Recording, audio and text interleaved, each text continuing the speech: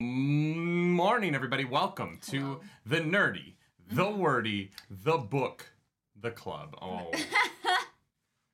So close. What? This is open and it's gonna piss me off. You know what? Fair. That looks like crap. Guys, it's a very special book club today. Yes. I hope that you'll indulge us at the beginning of book club this morning because last night on my mother's birthday, the channel passed 10,000 subscribers.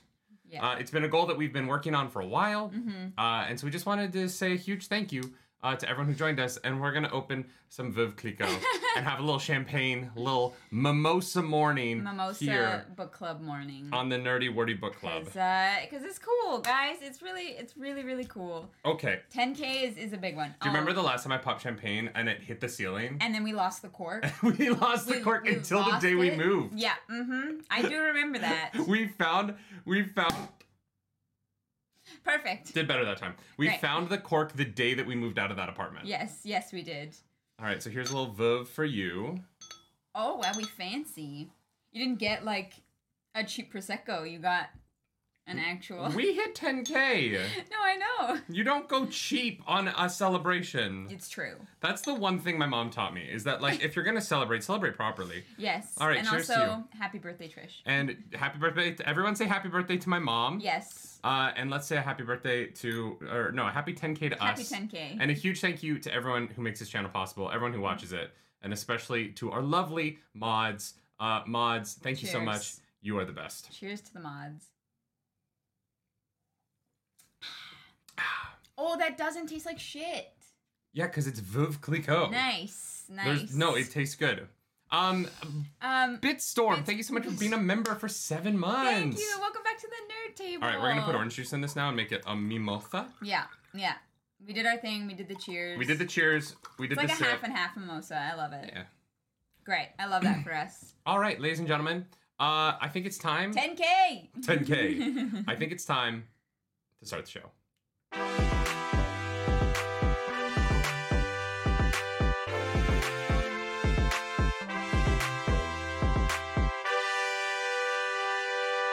What's up, Internet? My name's Nerdy. And I'm Clarus. Welcome to the Nerdy, the Wordy, the Book Club. This is a show where we talk about our new favorite book series, The Wheel of Time. Today, that is The Lord of Chaos. It is. Prologue through chapter 11.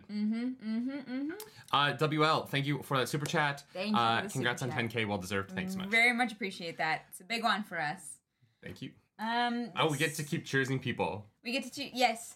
Cheers. The more you super chat, the more I drink. Yes. Cheers. Great. I love that. That's a terrible idea. All right. I think that's like banned on Twitch, right? You're not allowed to do that.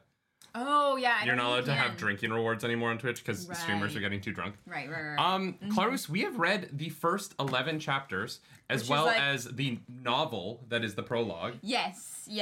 This could literally be an entire book in itself. Oh yeah. Yeah, the prologue. Yeah, should we talk about the prologue? The prologue is going to take some time, so yeah, let's. I want to talk to you before we get into the book itself. I want to talk to you about what your thoughts are about where we're starting off with all of our characters here, and what you think of just general thoughts on the beginning of Lord of Chaos as a whole. It's definitely not what we thought it was going to be. No, it's not what we thought it was going to be. It's going to be this crazy thing with this Modian, and it's going to be. We thought that people would wonder what happened to Asmodean. Yeah. We thought it was gonna hit the ground running, take off, and start with something big. Yeah. And it does start with big things, but not in the way that we thought. I guess. Yeah. I just can't imagine. I can't imagine being one of those people who was reading this book to book when they came out. And spending 2 years being what happened to Asmodean? Yes. And then not finding out. Not even that. He's barely mentioned. No! Rand mentions him once. He's like, God, I can't believe I let Asmodean escape. And I'm like... It was such a fleeting mention. I missed it. You missed it. We were talking about it last night. And you were like, I still don't know what happens to Asmodean. And I was like, yeah, it's weird. Rand thinks he ran away or whatever. And you were like, what? Yeah, no, I somehow I don't know. It's literally a throwaway line. Yeah. And that was wild to me.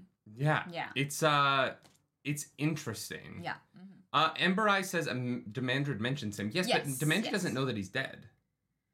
Because they still want to kill him, right? Hush, thank you for that super chat. Cheers, thank you for the super Congrats chat. On 10K. Yeah, I really cannot imagine waiting for the books and then like speed reading my way through, because I don't know when we find out what happens. We might not find out in this book. Honestly, we might not. We still don't know what the hell's going on with Ship Captain, you guys. That's true. Is Ship Captain in the first 11 chapters of The Lord of Chaos? He's fucking not. Now, if you want to know what's happening with Ship Captain, you check our TikTok. That TikTok got taken down on Instagram. Yeah, but it's still up on TikTok for some reason. Before we go chapter by chapter, like we always do, got a couple of things to do at the beginning here. And the first is say that this podcast is brought to you by Audible. Audible is... where you listen to the words that somebody else wrote and then somebody else reads it, usually. I don't think many authors do their own audiobooks. Audible is a service brought to you by our corporate overlords, Amazon, that allows you to basically have a subscription service to audiobooks. Because I found out that recently, because I've never actually bought an audiobook, audiobooks are really expensive. Yeah. But with Audible, you can get a free audiobook every month credited to your account, meaning that for the price of any other streaming service, you get a free book that would be way more expensive if you didn't go through Audible. By itself, absolutely. I didn't understand Audible until I looked at how expensive audiobooks were, and now I get it. Yeah. Audibletrial.com/nerdynightly. Nerdy Nightly. Bob C. Cheers. Thank you for that super chat. Book 6 is my third favorite. Your third favorite Super Size Surgery. Thank you for that. Mom? Oh, it's Nerdy's mom in the chat. Everyone, Trisha Wright. That's my mother. Say happy belated birthday to Trish in the chat. Cheers to you, Mom. But also, Mom, you don't have to give me money anymore. I'm an adult, okay? I'm a grown boy. Turvok, thank you for joining for 6 months to the Nargs of the Nerd Table. Thank you. And cheers, friends. But seriously, Mom, happy birthday. I cannot wait to celebrate with you when we're back in... no, we'll see you here first, so excited for that. Yeah, October. Yeah. Y'all, audibletrial.com/nerdynightly is where you go to get your free month of Audible and a free audiobook on us. Might I recommend The Lord of Chaos? or, and because we got some fun news this week. Yeah. The Great Hunt.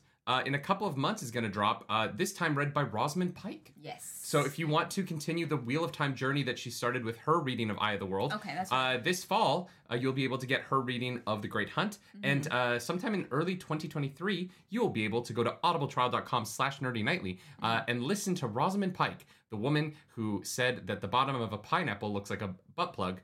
And you'll be able to hear her read The Dragon Reborn. She is just delightful. Truly a treasure. Yes, truly a treasure. My plan is to sign up for Audible, get The Eye of the World, and while I'm like editing photos and such, just kind of have that on as like a refresher while we're going through the series. So you're starting your first reread while you do your first read. Yes. You are a mad lad. Yes. But let's get into the prologue of The Lord of Chaos. Buckle up. So Demandred walks into hell and talks to the devil. Yeah. It's a crazy opening sequence. Yeah, that's, casual. You're like Tuesday afternoon, I guess. Yeah. I didn't realize that you could like literally talk to the devil. I don't think that they realized it either right now until recently. No, I think they've been able to talk to him the whole time. No, I thought Demandred was like, this is a new sensation. Like, he's like, it's like a new thing for him. No, because he knows that the pleasure and the pain of it is coming. The only thing that's different now is that there is the mouth of Sauron there with him while he does it. But they have literally been able to talk to the Dark One this whole time. And I thought, I guess it makes sense, right? Because the instructions are too specific for him not to be able to just say them. For them to like divine it from like leaves falling off of trees or something like that. Right. But I was still shocked when it was suddenly the Dark One just like being like, Demandred! Yeah. I am in your body! How fares the world? How fares the world? Yeah, and like I'm beautiful voice. This is one of those ones where I'm like, who do you get to voice this in the show? Morgan Freeman. The voice of the god and the devil.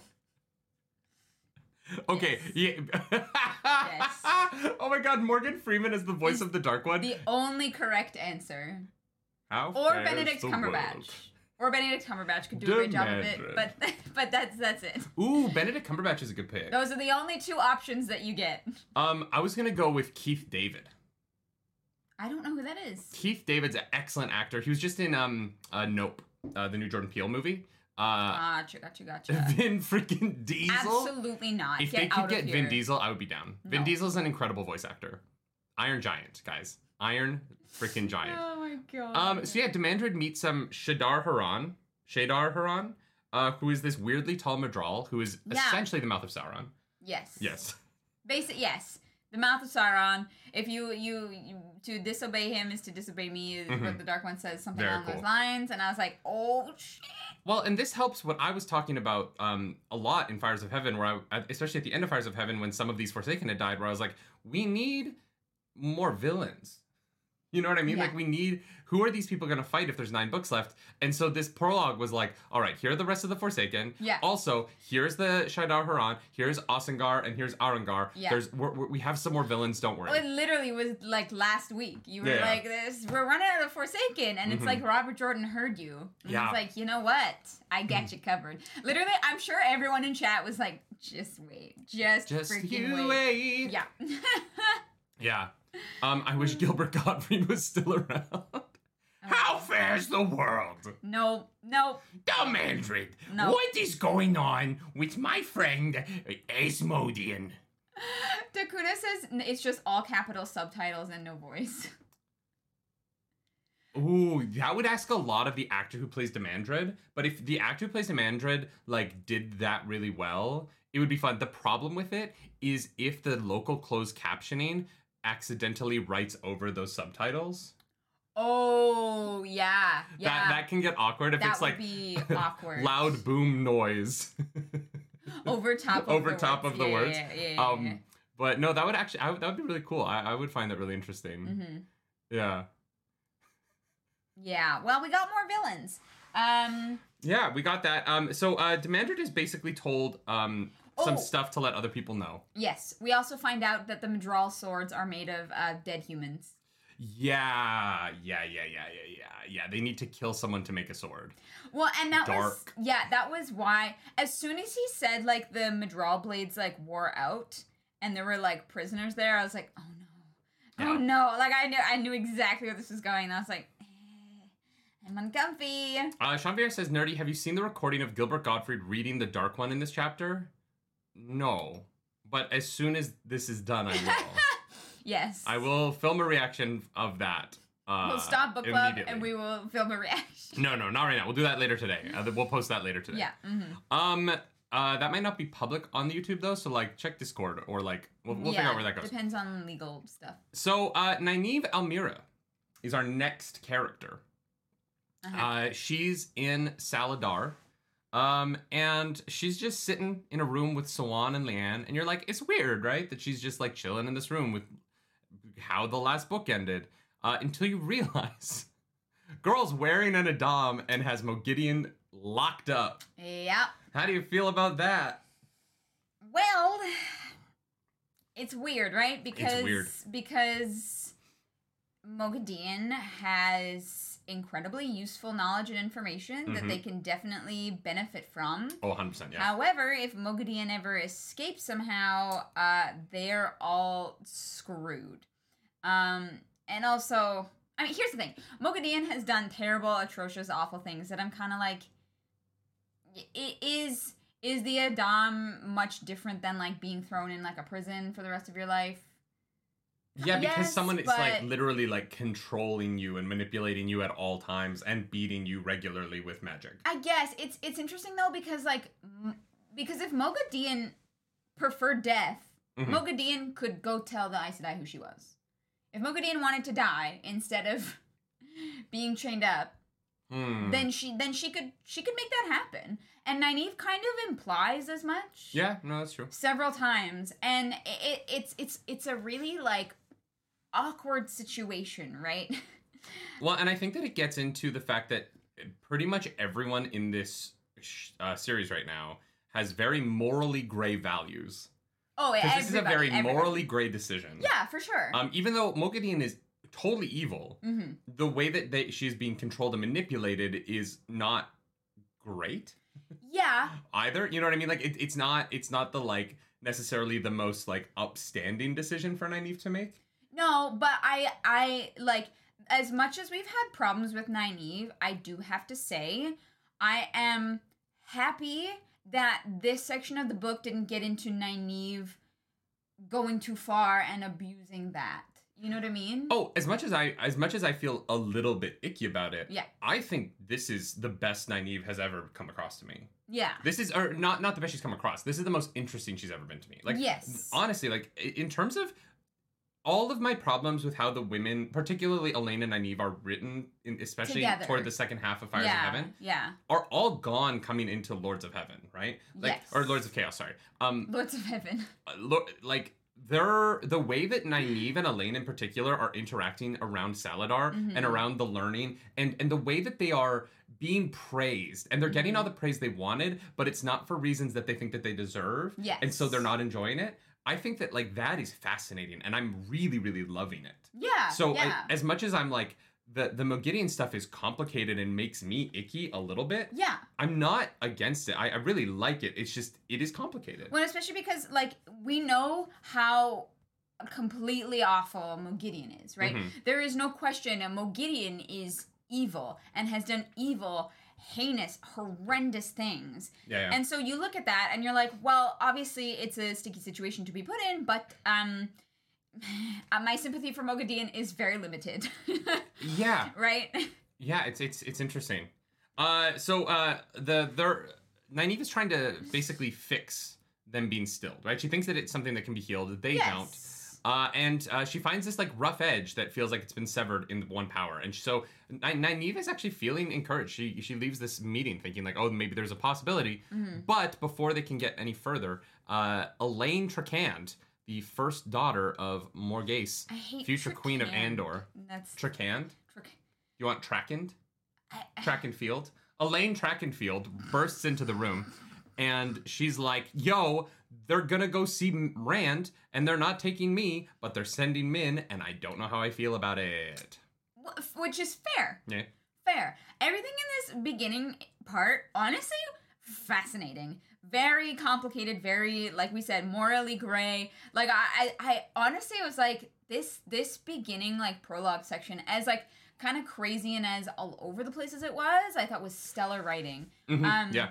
There was literally, like, a moment where in the first section they talked about the boar, the Dark One and the boar through hell, or whatever it is. Yeah. And then later on, Robert Jordan uses that word, talking about Nynaeve. What did I write? Oh, of Nynaeve trying to bore into Moghedien's knowledge. And it was just these, like, interesting uses of words in, like, different situations that, like, I just, like, those, like, tiny details, the writing of this prologue, I think, was just fantastic. Well, and actually, to skip back to the Mandarin section for a second, the concept of the boar not technically being a place, but that it's, like, it exists outside of place, but Shai Ghul is where the line of it is the thinnest. Yeah. Is so interesting. Yeah. It's like a mind-boggling like multiverse concept, but I really enjoyed that. Yeah.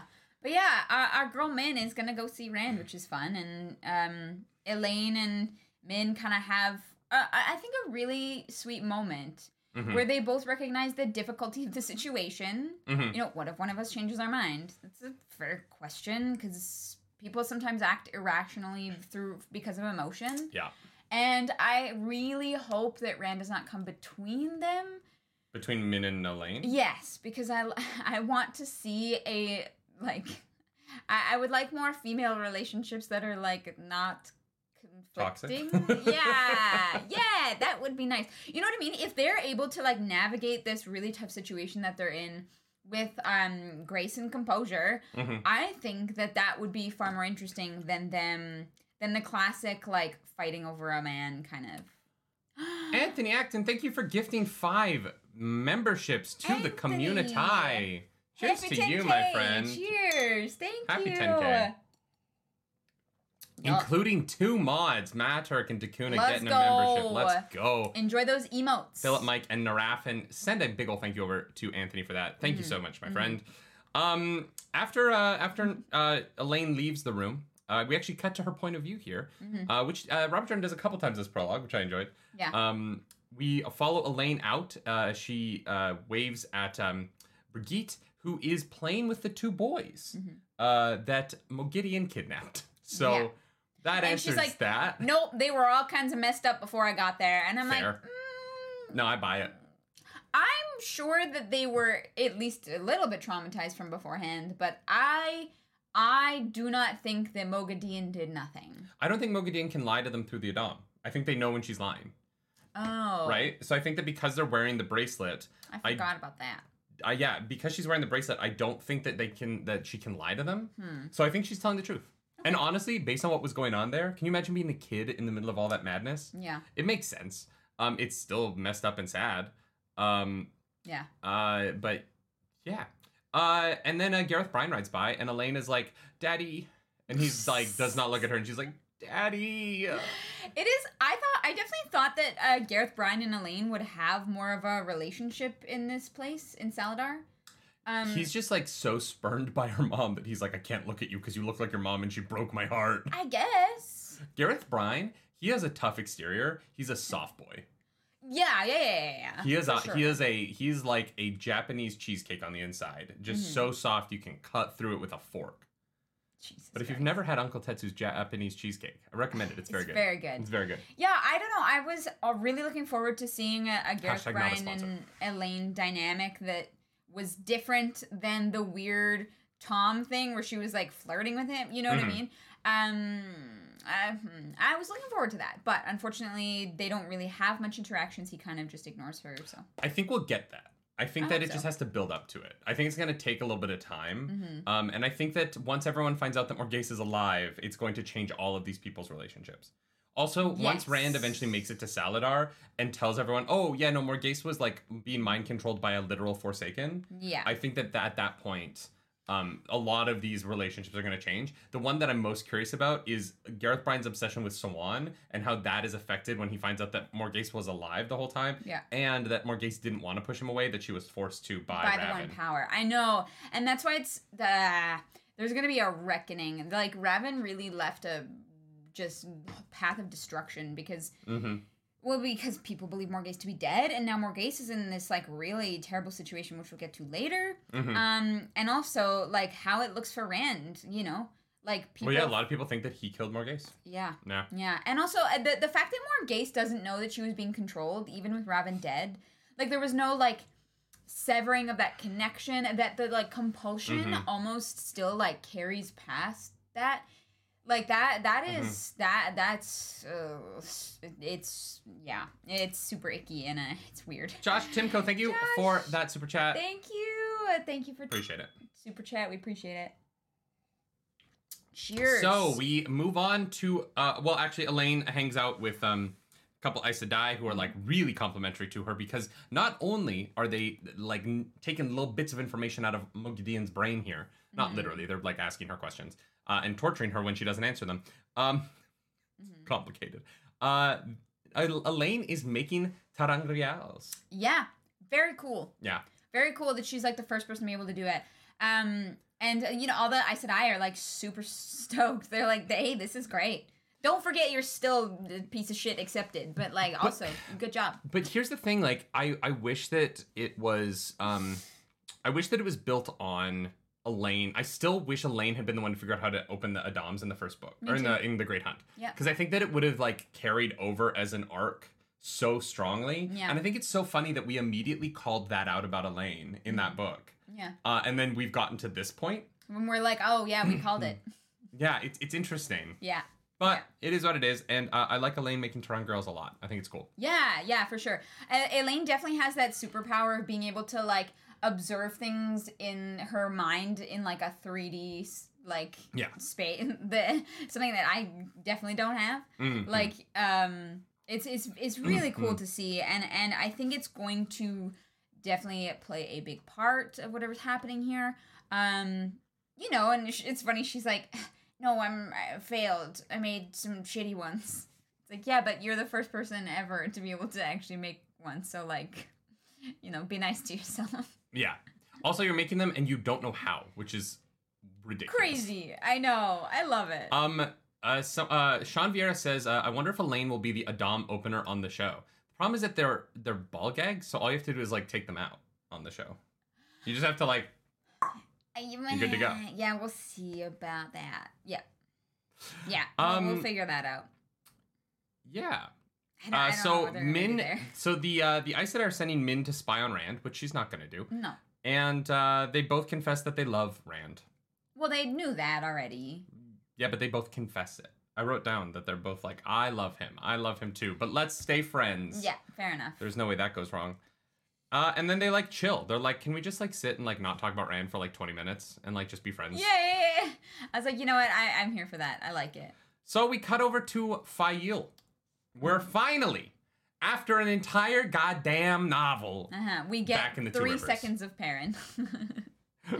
Not even from his POV. So Fael is chilling on the manor throne of falcons that has been built for her by the artisans of faraway lands, because the Two Rivers is changing, y'all. We have come back to a Two Rivers that is a wildly different place. People are streaming from all over across the lands, through the mountains of mist, and they are landing in the Two Rivers and becoming part of this community that is growing so fast, faster than I think that people are ready for, based on the fact that there's a lot of complaints. And Perrin, my good boy, my favorite, is doing what I would do, which is saying, no, you handle it. I do not want to talk to people. Yeah. I do not like other humans. Yeah, I think if that were, like, us in that situation, it would be the same. You would, like, go and hide in a room somewhere. If it was actually us, I would be sitting in that chair all day, and you would get overwhelmed and you would leave. No? Yes, you would. No. Not if it was, like, right in front of me. Look, DMs overwhelm me because, like, there's also a million things to do. But if I had a scheduled time where I was, like, here for something, I feel like I'm pretty good at that. No. It's not the, like, having to be there. It's the having to make decisions. It'd be more so that, like... You would make one decision, and you'd be like, I made my one decision for the day. And they'd be like, Clarus, we need an answer. And you would sit there and go, No. And then you would look to me. You asked me what shoes you should wear last night, and then I chose your shoes, and you complained about them all night. I wanted an opinion. Here's the thing. I would probably sit in that chair, and these two people would come up to me and be like, we both like this guy. Who does he belong to? And I'd be like, you're fucking idiots. Get out of my sight. And so I would just be really bad at the job. Yeah, but you can't do that as a lord. You have to make decisions. Yeah, no, I would be like, you're an idiot. I know. I hate you. So I would end up being the one sitting there doing the work because I can make a decision in less than 6 hours. And nothing else would ever get done. Yeah. Yeah, fair. Mm-hmm. Yeah. But yeah, it's very cool. This whole, like, I think that, do you think it's going to be like Manetheren 2.0? No. No? Okay. No, I don't think I think it's going to get burned down before then. Oh, okay. I think the Two Rivers gets burned down before the final battle. Really? Even though the way gates are closed? Yeah. Oh, yeah. I think honestly, like, I think that there's going to be a big battle there and a lot. Like, I don't think that the final battle is far enough away for them to build a kingdom there. You know what I mean? I mean, people are trickling in, like, yeah, but they're still building business. buildings out of wood. You know what I mean? Like, Manetheren was a giant stone kingdom made by the Ogier. Sure, but that's decades. But they do have an Ogier, and also they're starting to put tile on their roofs. Okay, but they have Loyal.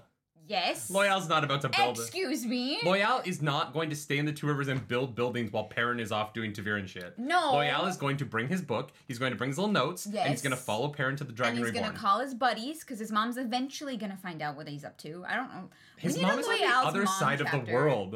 No, she's going to find out. Moms always do. And he's going to call his mom, be like, Mom, we need to build Perrin a big old castle. And the Ogier are going to be like, yes, absolutely. Matrix says I would lock myself out during the audience. And that is true. Yes. Good call. What's crazy is I still don't know how I locked myself out. It's because I went out the front door and I didn't have the buzzer. Right, yes. Right. So the front door was unlocked. Right. Yes. There's some interesting things going on in the Two Rivers. All the wise women are arguing about which dressmaker should make Fael's gowns. And Fael's like, we're not going to have a ball. I don't need a gown. Literally. Like, when do I have time to plan a party? Like, Senbui is complaining about tile roofs because he's a thatch work roof maker. Yeah. And Fail's like, oh yeah, that's interesting because you haven't finished my roof. You want to finish my roof? And he's like, oh yeah, got that. I'm gonna get mine right now. James Smith. James Smith, thank you for the super chat. Thank you for that super chat. Thank you for starting my birthday off right. Nerdy and Clark's talking about the Wheel of Time. Happy Boyal is a birthday. tree singer, not a stoneworker. I know that. You have to tell this one. They're gonna make a wooden castle. You know how dope that would be? Yeah, it's flammable. No, it would be so terrible. No, it would look really cool. Turvak, thank you. People were upset at the show for being multicultural. This is the point in the story where it starts being appropriate, and this is why some are upset about it. I understand that. This moment won't happen in the show, but also the show won't have time for this anyway. So yes, yeah. they're literally not gonna have time. Eric says, decision time, thatch or tile. I like shingles. No, you know what I want my roof to be? It's a weird thing to say. What? What do you want your roof to be? Why is that weird to say? Shingles is a disease to me. It's just, that's what I think of. Shingles are also I know. Roof work. Honestly, I like solar panels.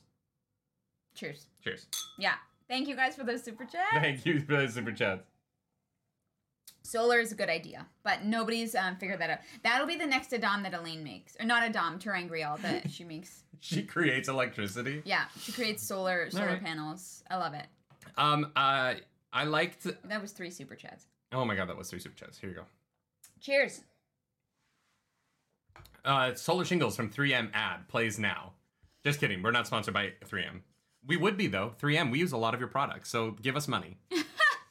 So give and then us we'll money. Give it back to you. The problem with a lot of the people who sponsor us is they pay us, and then, like we were sponsored by HelloFresh for a while, and then we just ended up spending all the money they sent us on HelloFresh. Worth it, though. Some of those recipes were... That good pork food. Salisbury was... Not currently sponsored, but I still recommend them. Yeah.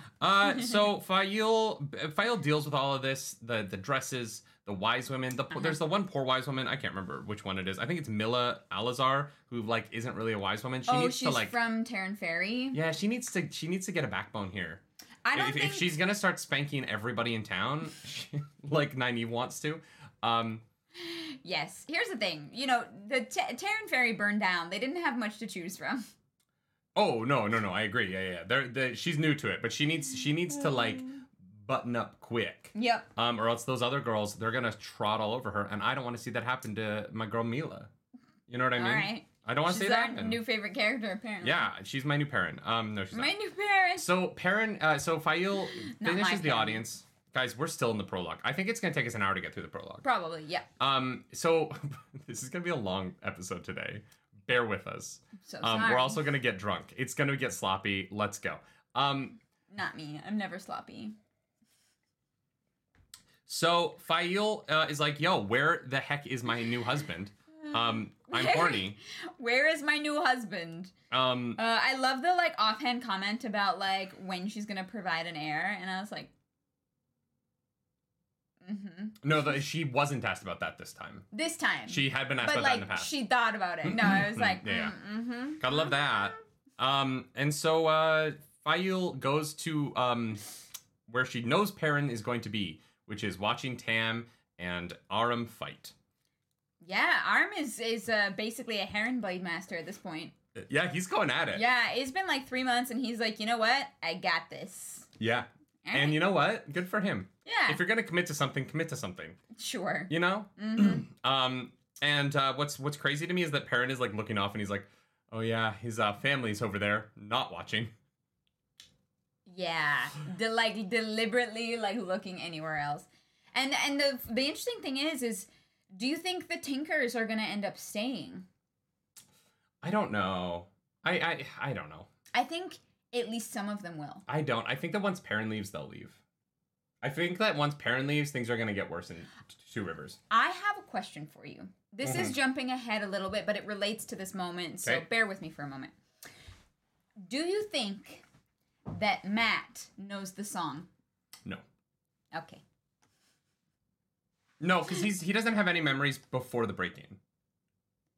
Well, does he not? We've not yet seen him remember anything before the break-in. No, that's fair, at least specifically. The only person we know who has seen he has time memories. before the break-in is Rand. Rand knows the song. Guys, Rand knows the song. Rand or he didn't learn it, but he heard the song when he was in Meridian. Was that the song? Yeah, it's the song they sing to make the plants grow. Rand knows the song. I think Matt knows it as well. He just doesn't know it yet. I think so. But you're right. Yeah, Rand heard the song. I think Matt also knows it. And they're just going to, like, be humming it to themselves one day, and the other one's going to be like... Someone was shouting at us in the chat, but a mod deleted it, so... Jake Hendricks, thank you for that super chat. Thank you.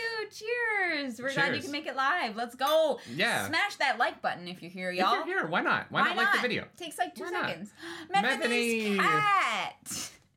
Thank you for the super chat. I'm glad we know your cat's name now. I feel like we're on a first name basis. The cat, Sammy, would like us to consider that Let the Lord of Chaos Rule should be the official model of this professional podcast. You know what? Done. Yeah. Nerdy Wordy Book Club. Let the Lord of Chaos rule. Yeah. You know, if Methany's cat says so, I think we can make that happen. Thank you, guys. Yeah. So no, Rand has definitely heard the song of the song of growing plants. Yeah. I just when later on when Matt's like dancing and he remembers all this like musical stuff, I was like, I wonder if Matt knows the song. Yeah. Anyways, back to the prologue.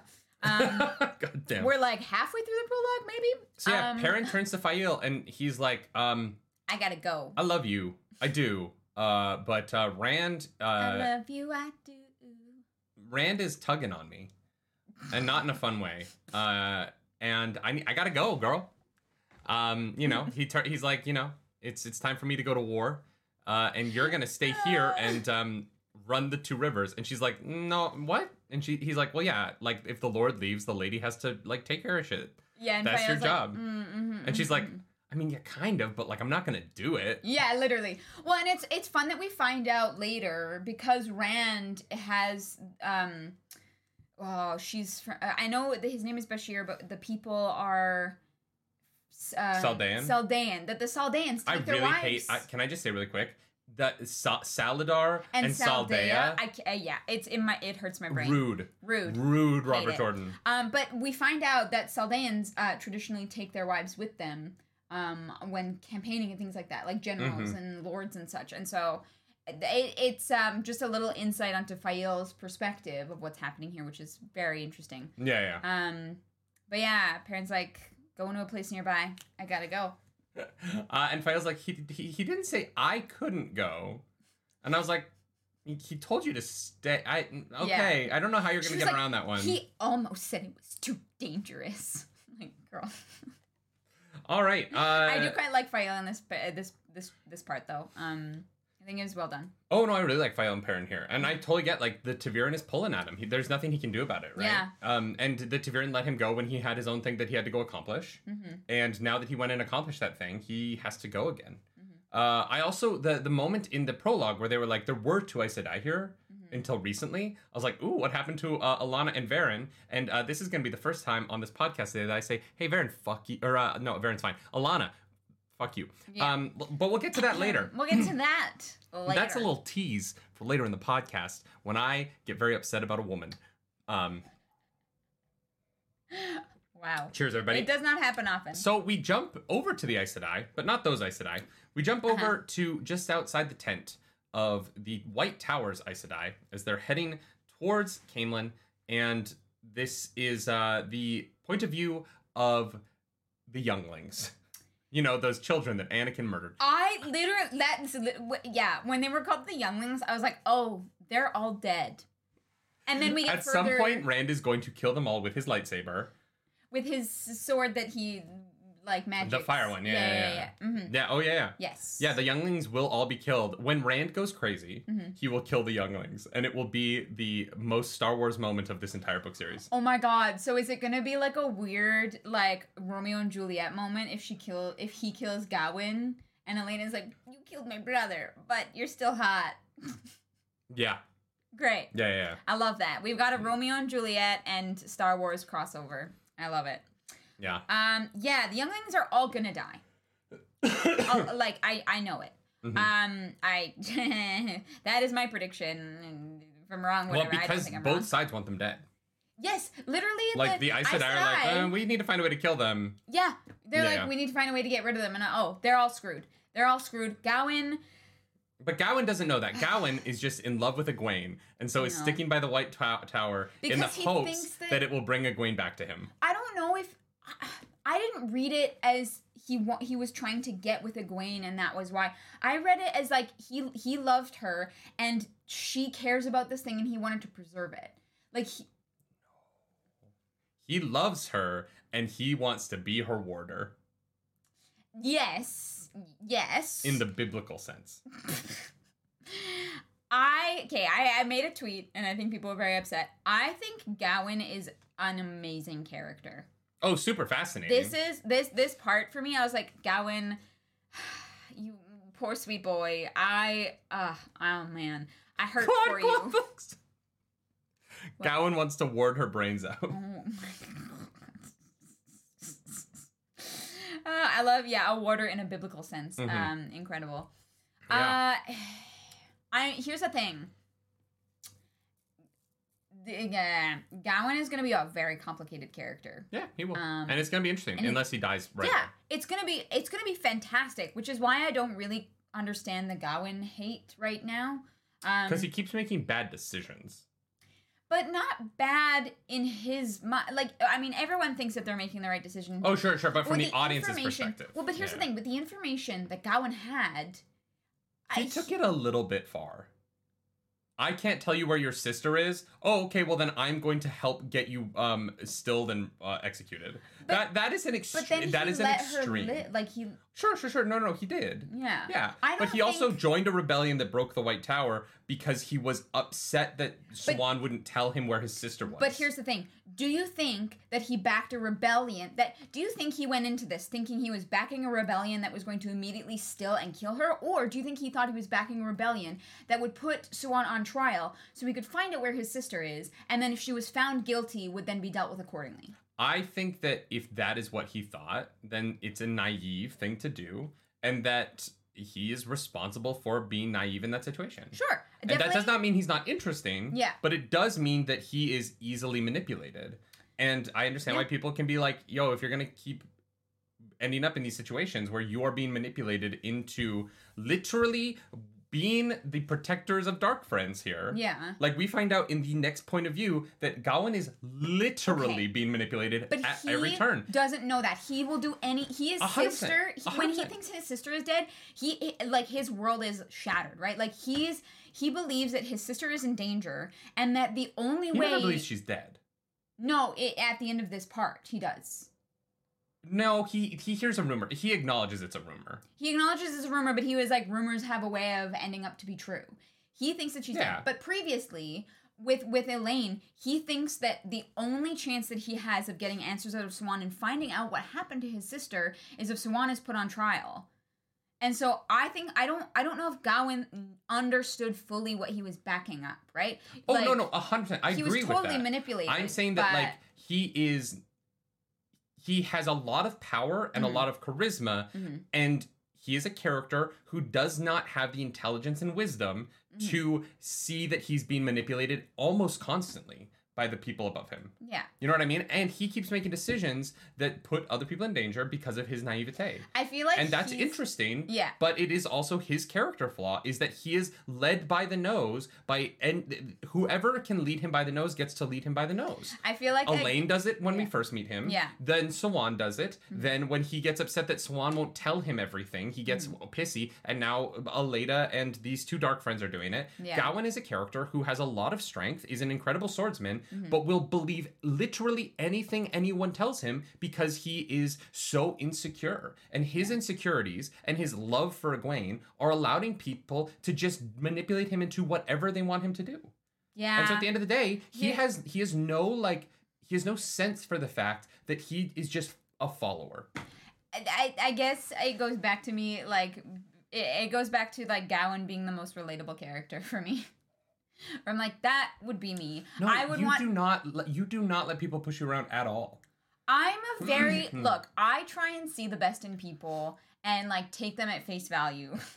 And in today's modern society, I think that maybe that is a benefit, sometimes a detriment. But in this world, it's very clearly just naivety, and that it's unfortunate. But there's so much about Gawain that I've been able to relate to, and it's sad that a lot of people hate him, and I don't know where his story is going, but I'm kind of nervous. Oh, I don't hate him, but I'm definitely in the camp of like, dude. That do, yes. Dude. Mm-hmm. Come on. Yeah. Just like think for yourself a little bit. Yeah, the problem is I get it. Yeah. I get it. I get it. I don't love it. Yeah. He is the lame version of Matt. The lame version? Yeah, because they're both leading their like merry band of men, but Matt's being rad about it, and Gawain, I'm like, come on. Matt doesn't trust anyone though. Yeah, I know. He shouldn't.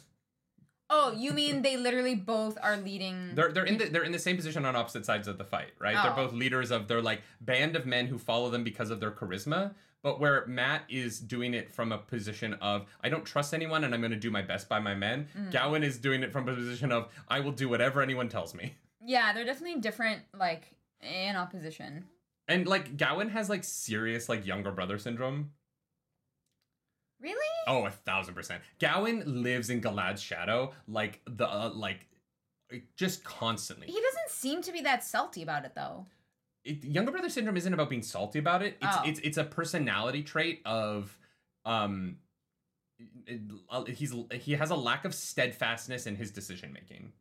And he's easily swayed by outside factors. Whereas Galad saw what was going on in the White Tower and made the choice to leave and go join the opposite faction because he thought it was the right thing and he didn't want to be manipulated by the White Tower, right? Yeah. And so Galad and Gawain, they come at it from two different points of view.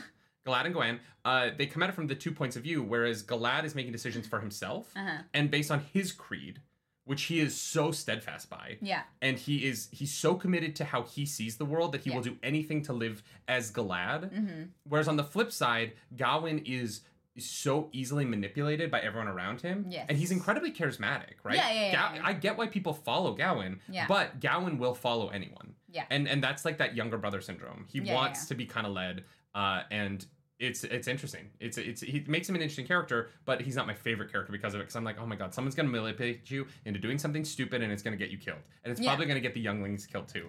And like Anakin, you know what?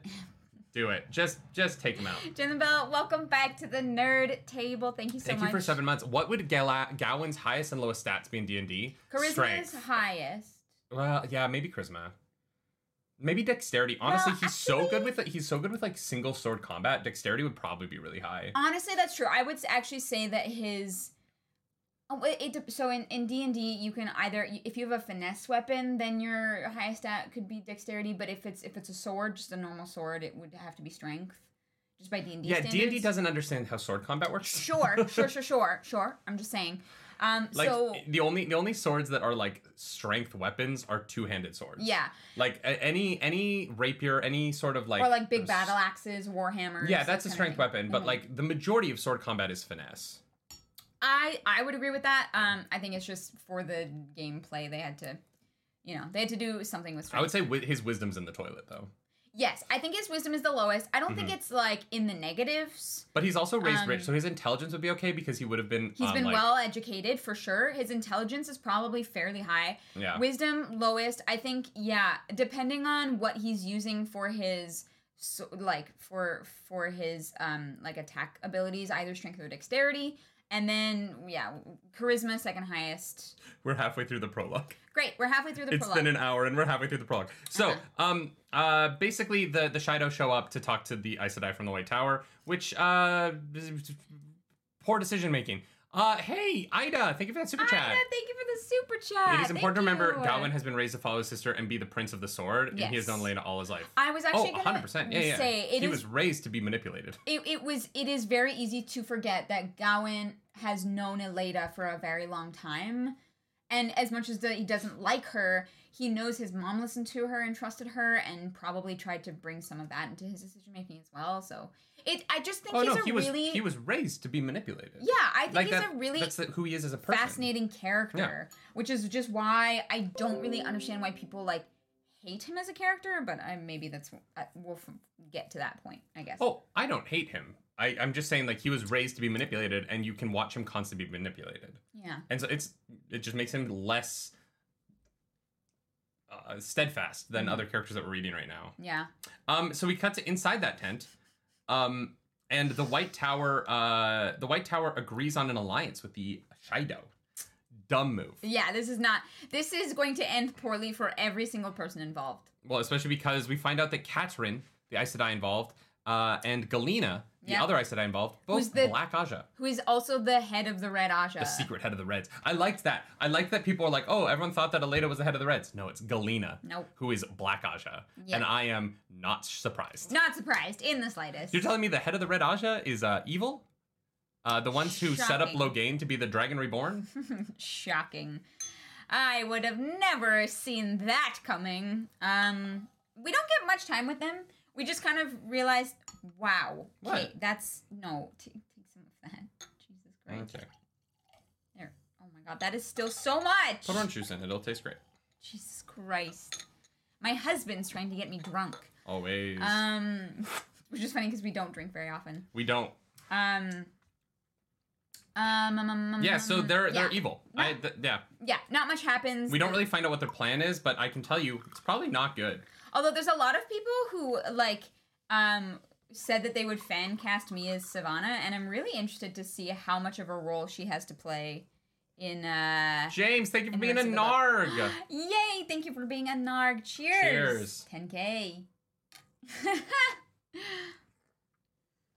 We do our best. We're gonna need to eat food as soon as the stream is done. Yes, we are definitely gonna need to eat food. I'm glad I had Tim Hortons this morning because I... Oh, you ate already. I knew we were drinking champagne, so I took care of myself. Fair enough. I have not eaten, so this is gonna be You're gonna be so drunk by the time we get to the first chapter. Yeah. Yeah, so so they're evil. Uh-huh. We're not sure they're not sure what their plan is for Rand yet, but... Yeah, very curious. One really knows what they're doing. It really just seems kind of like everyone's floundering and grasping at straws, which is great. I think I don't know what's gonna happen here, and that's scary but exciting. I also love that they're like, we're bringing 6 Aes Sedai. That's like a lot of honor. Yeah, and I'm like, so much honor. Is it? Because the first time the Aes Sedai came to Rand, it was like 19 people. Yeah. Step 1, capture Rand. Step 2. Step 3, profit. Yeah, exactly. Yeah. That's where we're at right now. And they don't know that Rand has the super Sa'angreal, and might be able to overpower them with it. Yeah. I don't know where it is, though. It's hidden somewhere. Mm-hmm. It's probably just, like, in a wall. Yeah. What percentage of the Aes Sedai do you think are Black Aja? Like 20%. Yeah, okay. Yeah. It's like... I'm excited for when we find out who in Saladar is Black Aja. Because there's no way the Black Aja didn't, run with them. Yes. There's definitely some. Don't know who it is yet, but they're definitely there. I hope it's not Mirel. Could you imagine if it was and Lan is, bonded to a Black Aja? Yeah, I could see it. I also hope it's not Alana. Because now would be a good time. YouTube is saying now would be a good time to insert ads, but I'm going to say now is a good time to say fuck you, Alana. Fuck you, Alana. Yeah. Mm-hmm. So we cut to the outside of the tent. We're kind of doing this weaving of point of views through this point here, where Savannah is we're gonna help them. I don't really know what Savannah's doing, guys. This didn't make any sense. I don't really understand what the Shido are doing here. Nobody has a plan. They just want revenge, basically. What's happening? But basically, Savannah was given a cube by a strange wetlander, and is going to use it on Rand. And who do you think that is? Padden Fane. Yes, Padden Fane. Right? Yeah. It's got to be Padden Fane. That was my guess as well. I'm like a strange, an odd person who's a wetlander who just so happens to want to take down Rand. Who has access to Rangrails because he's in the White Tower. Yes. It made too much sense for it to be Rand. How he got there? No idea. Be Padden Fane, sorry. Yes. He can use the ways. True. He's still able to use the ways. That's how he gets around. That. No, yeah, I forgot about that. Yeah. Padden Fane, I think, gives Savannah a box. Cube. A cube. So, that'll be fun. I don't know what the hell that does. Yeah, I'm assuming it's like the Adam that they found in Tenchiko. But it's a cube? I guess we'll see. It's just a massive die. He wants to play D&D with her. That makes sense. I would love for Elaine to start making triangles that are like 20-sided die, and if you roll a 1, you die. Padden Fane is a Borg. Confirmed. Padden Fane is a Borg? Yes, he's been experimented on, and he has the cubes. He's gonna be assimilated. That's so funny. That's what's gonna happen at the end of this book. I'm calling it now. A spaceship is gonna land, and this is gonna become an alien invasion story. Storm D knows what it is. It's a dick in the box. Oh my God. A dick in a box. Yeah. A dick in a box. And then we get to Niall. Nope. Morghese. Morghese first. Okay. Yeah, yes. So Morghese is in Altara. We can find out about aliens. I think we can skip through this a little bit. Morghese is there. She wants Elrond to do stuff for her. He's like, yeah. I'll get to that. You wanna hang out again tomorrow? And she's like, yeah. Can you please just give me a goddamn army? Yep. And then she's like, he leaves, and she's like, oh man. And then Pedro Niall like bursts in, and she's like, you could fucking knock. What happened to my boys? And he's like, they're fine. They were knocked out. Very aggressive, Pedro Niall. You could have knocked. Like, I don't really understand why Pedro Niall didn't knock here. Then Pedro Niall basically threatens her and is like, eventually you're going to let the White Cloaks into Caemlyn so that you can have your throne back. And then Morghese is like, maybe, oh god damn it, now I'm a prisoner of Pedro Niall and there's nothing I can do about it. Boom, basically. 2 point of views down. Okay, Masanas. Wait. Welcome to the nerd table. Speak easy. Let's go. Speak easy, V. Thank you for that. Cheers. Do you have anything to add to the Morghese Pedro Niall discourse I just threw out there? No, because we do come back to that later, and it does get much more interesting. We'll come back to it later. But basically, Morghese is there. And also, she's got the hots for Talonvor. I love that she like screams at everyone. Anyways. Also, a young man shows up who I blanked so hard on this. Nerdy did not catch this. Last night I was like, Speakeasy V, thank you so much for 5 gifted memberships. Speakeasy, thank you. What are you guys doing? Cheers, 10K. Sir Jimerus, Let's Franklin, go. Terrence, Logic Salt, and James Ross. Welcome to the Nerd Table, everyone. Thank you. We appreciate that a lot. Pater shows up. Yeah. And I had completely forgotten his name. Yeah, I was like, it's so wild that like Pater comes back and you're like, who? It's like the like F tier dark friend from book 1. Yeah. He's leveled up. You know, he's probably like D tier now. Do you think that he actually has a uncle? I'm sure he's not his actual uncle. I'm sure he's another dark friend. It's Demandred. His uncle Pater, is Demandred. Pater and Demandred, just, riding that rockin' convoy across the USA. Nothing would ever get done. No, there's no way. Yeah, Pater's back. Yeah, Pater's like, my uncle can help you. Amazing that he's alive, considering we met him going, I'm a dark friend, in the middle of a bar. Yeah. I think the White Cloaks would have caught him at some point, but... You would think so, but they're also very bad at their jobs. They're wasting time on all the innocent women that they're torturing. So then we catch up with Pedro Niall back at the Fortress of Light. Or Fortress of the Light, which is a dope name for a fortress. Even though it holds people who maybe aren't on the side of the light. And we basically find out that Pedro Niall has a fake spy master and a real spy master. Very cool. This is a moment where I was like, God damn, I don't like that I like Pedro Niall. I know, he's so smart, even though he sucks. But he did get manipulated by Ordeath, so I have like one thing I can like ding him for. Well, we'll see. He gave a lot of power to Ordeath. He gave him White Cloaks, he gave him power, But we find out that Balwer is kind of a dum-dum, and then Carradine... Carradine's a dum-dum, and Balwer is the actual spy master. What's funny, though, is that Carradine's, saying some stuff, and Pedro Niall's like, you're an idiot. None of that is true. And, a lot of what he says is true.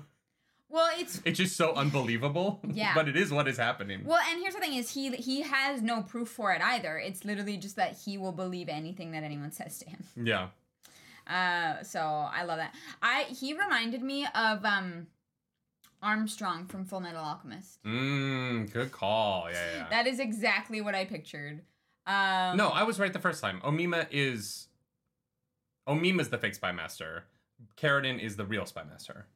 And Carradine is Balwer. Carradine is Boars? No, Balwer. Has Nerdy played Elden Ring, the reference to Commander Niall at Castle Sol? Yes, we called that out when we met him the first time. George R. R. Martin throwing in the reference to Niall into Elden Ring, Chef's kiss. That's how you show some respect to your friend. That's how you keep his legacy on. You reference him in arguably the biggest video game of the year. Also, that Commander Nile fight, one of the hardest fights in the game. Oh, yeah? Yeah. Oh, yeah, he's hard. Commander Nile is a beast. Where is this? Wait, I've got this all wrong. Omima is the best. Okay. Samantha A, think of that super chat. Fun fact, on Audible, this prologue is labeled opening credits, and it's 2 hours and 51 minutes. Opening credits. Oh my god, Samantha. That's basically what it is. It's just meeting people. Are you for reals? That's wild. Wait, does this happen in this? Yeah. What? Wait, do we get... No, Carradine is waiting outside. Omima's there. Him and Omima chat. Oh, who is Omima? Isn't that the fake spy master? No. What's the fake spy master's name? They're saying it's Omima. Omemer and Baller. I don't know. Omira. Sure. I was like, who's Omima? I was like, oh, peep it? Like... Omerna. Whatever. Guys, I'm dyslexic. I can't read. This is a book club where we read. I understand that might not make sense. A book club where you read? What? Okay. Yes, okay. I know Balwer is the real one. Yes. Omerna is the fake one. Yes. Balwer is the real one, and Carradine is outside. Carradine is Bors. Yeah. The dark friend, He's the leader of the or whatever questioners. Jiachim. Yeah. Jiachim? Yeah. He's now Omimer. Jiachi. Whatever. It doesn't matter. Basically, the Dragonsworn. Uh-huh. A lot of those are Pedro Niles boys. Yeah. He's running Dragonsworn. Yeah. Let the Lord of Chaos rule. Truly. Mm-hmm. All right. Okay, I called it. I just have to say, I called it, I think like a few weeks ago, where I was like, I think the Lord of Chaos might be Rand. I called that. We both did. I said that to you in the bedroom with the candlestick. What? Clue. Don't. I called that first. No, we called it on the book club. I called it like 2 days before when I was reading it, though. No, I'm talking about weeks ago. Yeah, that was me. You're trying to... I called... I was like in the bedroom. I was like, oh, I think it's Rand. No. I'm talking about on the... Yes, a few days. I'm talking about literally like a month ago when we were talking about the next like title. I was like, the Lord of Chaos, I think that might be Rand. Oh, did you? I'm pretty sure. You know what? Doesn't matter. No, it does. If you called it first, then you called it first. It's important that we get this. It does. We're never gonna remember. Here's the Did problem. anyone in the spoiler chat pull that out and clip it to put it in the spoiler chat? Because I don't even know. Clara's called it. Like, no, you win. Okay, I take it back. I win. You win. Oh my god. Put the candle back. I'm a winner. God damn. I thought that one was mine when I called it in the bedroom that one night. You have a little lipstick on with your tooth right there. Oh no. Has it been there the whole time? Probably. Rude. We cut over to Masana. I say it with long because it's Masana. New Forsaken. Not New Forsaken. New Forsaken. Very cool. Yeah. Lars wins again. I win again, Luce Theron. The Lord of Chaos was the friends we made along the way. It was. Especially if we're calling our podcast The Lord of Chaos. Let the Lord of Chaos roll. Masana is... Misana? That's too Jar Jar for me. I'm sorry, I'm gonna... Misa be Jar Jar Binks. All right, so she's chilling, and Summer Hagi is there. Simmerhaj. Simmerhaj is doing like Messiana. Needlework. Yeah. Apparently, and Masana's playing with dominoes, and this is like, I was like, are the Forsaken in an old folks home? Like, what retirement bullshit is this? They're old. They've been around for a long time. You know, they have skills that they want to work on. When you have all the time in the world. It's just so funny to meet these two villains and they're fucking like knitting. But it was terrifying. No, it wasn't. Yes. They're knitting. It's too normal. It's too casual. I hate it. They're supposed to be evil, not relatable. No, it was cool. I was like, Simmerhaj, terrifying. Utterly terrifying. She's was it like embroidery, I think it was? I don't know. Here's the thing.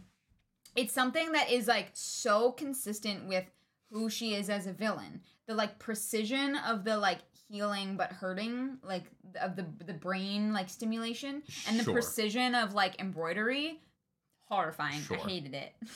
All right. We're at an hour and 4 minutes. We're crushing it. I love this for me. So Demandred shows up, and Demandred is like, yo, where's everyone else? And then Greendale shows up, and they're like, is Samael coming? And they're like, no, Samael's a coward. No. What did the Dark One say? We need to move a little bit quicker here. So the Dark One is like, yo, don't do too much. Let the Lord of Chaos rule. And then I guess you called it, that it's Rand. So they're like, let Rand mess shit up. Yeah. Even though I feel like Rand's doing a pretty good job right now, but... That's just me personally. Ooh, I don't know. my prediction that the Forsaken were gonna like kidnap him or take him off the board this book, definitely not happening now because the Dark One said don't do anything. Yeah. Yeah. It was an interesting prediction though, but yeah, you were wrong. Also, they want an Angreal so that they can be more powerful. And I'm kind of like, they're not that hard to find. They're kind of everywhere. We've encountered a lot, I think, because our main characters are Ta'veren. Yeah, that's fair. Right? Like everything can kind of be explained by, oh, they're Ta'veren. Yeah, but I was like, Rand has like 5. Yeah. Yeah. The girls have a bunch. Like, there are Angreals everywhere. Yeah. You'd think they could just walk into Saladar and get one. Oh yeah, Moraine had one? Yeah, that's true. Yeah, interesting, right? Yeah. But so I feel like the Forsaken are going to be looking for Angreals this book. Yeah, which it makes sense. You know, they're way more wary of Rand now. They realize how powerful he is. He's obviously been able to kill a bunch of them, so they're like, we need all the help that we can get, I think. Vale says every salad bar has one. That's actually my favorite thing on the salad bar is the ter'angreal. The ter'angreal? You gotta try it. It's great. Oh, God. Yeah, the Forsaken are terrifying. Samael sucks. Yeah, and they don't know where each other is. I found that interesting that Masana was like, I wish I knew where like they were hanging out. Yeah. And we find out where most of them are by the end of this. Yeah. But interesting that by the end of the reading this week, we know, but they don't know where each other is, which I think is like very cool. I also love that people are like, yeah, we haven't seen Mogadeen in a while, but that's not that unusual, so whatever. But, also we find out that Semirhage, Demandred, and Masana have a like alliance among the Forsaken. Yeah. They're like a little threesome among the 13-some. Hot. Yeah, you gotta, find your like-minded people. I kind of feel bad for Greendale in this situation where she shows up and she's like, I'm not one of you, I know. Can we get this meeting over with? Because I get it. Like, you three are friends, and I'm just like the person that has to be here because our moms carpool together. And then we cut to the final. We are finally on the final point of view. The final point of the prologue of the Lord of Chaos. And we get 2 new villains. This should have been its own episode. We should have done the prologue and then started the book the next week. I didn't realize. Here's the thing: is because we don't look at it to avoid spoilers. We don't know, guys. We don't know what we're doing. We just trust our spoiler chat in the Discord. So this is your fault. This is your fault, spoiler chat. In fact, I think we can all blame Dakuna for this week's reading. No. And we're kidding. We love you, Dakuna. Dakuna, we're totally kidding. The heck out of you. No, you're good. You're good. So, Olsengar. Guys, I don't know. Happy 10K. Osengar is male, Arengar is female, and they're like a weird duo. So they're named after you know what I pictured in my head when I read them? What? I was like, oh, they're like the Razak from the Razak? Yeah, from Aragon. From Aragon? Oh, I got Aragon on the brain lately. Guys, make sure you're following me on Twitter to campaign for me to be on the Aragon TV show. Yeah, that is not what I thought of at all, but that is very cool. The idea that they're named after this like dual wielding style of fighting where the daggers are poisoned and usually everybody involved dies. Yeah. Very fascinating. But also like they were living in a pretty enlightened age. And so I'm kind of like, why were people with like all this medicine and stuff playing this ridiculous, it would be like if that existed in our time right now. And you're like, that could have been from a long time ago. Oh, they're not necessarily from the Age of Legends. They could be from any time, I think. Do you think that we've met these characters before, or are they completely new? Like, do you think it's revived Agenor and Belthamel? Or... That was, what I said to you, is I feel like those 2 Forsaken at the beginning who got to do absolutely nothing kind of got brought back. Because they weren't Balefires. Do you think that's why the female one is like, this is a joke, right? Do you think it's because it was a man who's now in a woman's body? They're like, why do I have boobs? Honestly, I think they got the lottery with that one. Boobs are fun. Boobs are great. Yeah. I like boobs a lot. The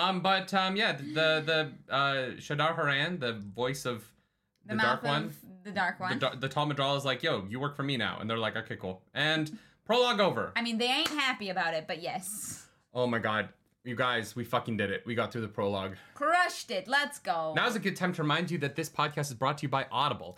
On Audible, you could have listened to the prologue, and it would have been only 3 times longer than us talking about it. Yeah. Only many hours. Go to audibletrial.com to listen to the things that we talk about. Yeah, that is accurate. Are you feeling the alcohol a little bit? Not really. I think you are. No, I'm good. I also had like a bit of gamer subs, and now I'm like, I will definitely have to go pee near the end of the show. Oh no! Yeah, I'm calling it right now, guys. You've never left the show to pee before. My prediction is this. So we finally get to the book. The Lord of Chaos, Chapter 1. The Lion on the Hill. Rand gets sweaty with 5 men. What? Yeah, that is what happens. No, Rand is practicing the sword. Rand is practicing the sword. And he's fighting a bunch of people. Giggity. And he wins. No, he loses. He gets clocked on the head by the 5th one right at the end. And so that guy gets 2 gold coins. And people are kind of upset with him. They're like, dude, like, you have magic. You don't need to be the greatest swordsman alive. Well, Bashir And also, is. like, don't die trying to prove something in a practice field when there's real shit that needs to get done. Yeah, Bashir like throws a dagger at him or whatever. Yeah, it's cool. Yeah, I was like, Bashir is a badass. We like Bashir. His name's Davram. Like, what a name. What a What a man, what a man. We're not going to insert ads, YouTube. Calm down. YouTube is trying to like notify us to throw in an ad. The worst. And so, yes, I really like this line where someone is surprised that he was not mad that the 5 of them worked together. And Rand replies, can I always count on my enemies not to work together? Yes. Based on who your enemies are, you kind of can. Your enemies, they're not good at working together. Well, it was a dig specifically at these like shitty nobles who are around him, right? Yeah. Like, he knows what they're up to. Thinking about the Forsaken and that line, I thought it was funny. Because I was like, I don't know, they don't work that well. We know 3 of them are working together. That's true.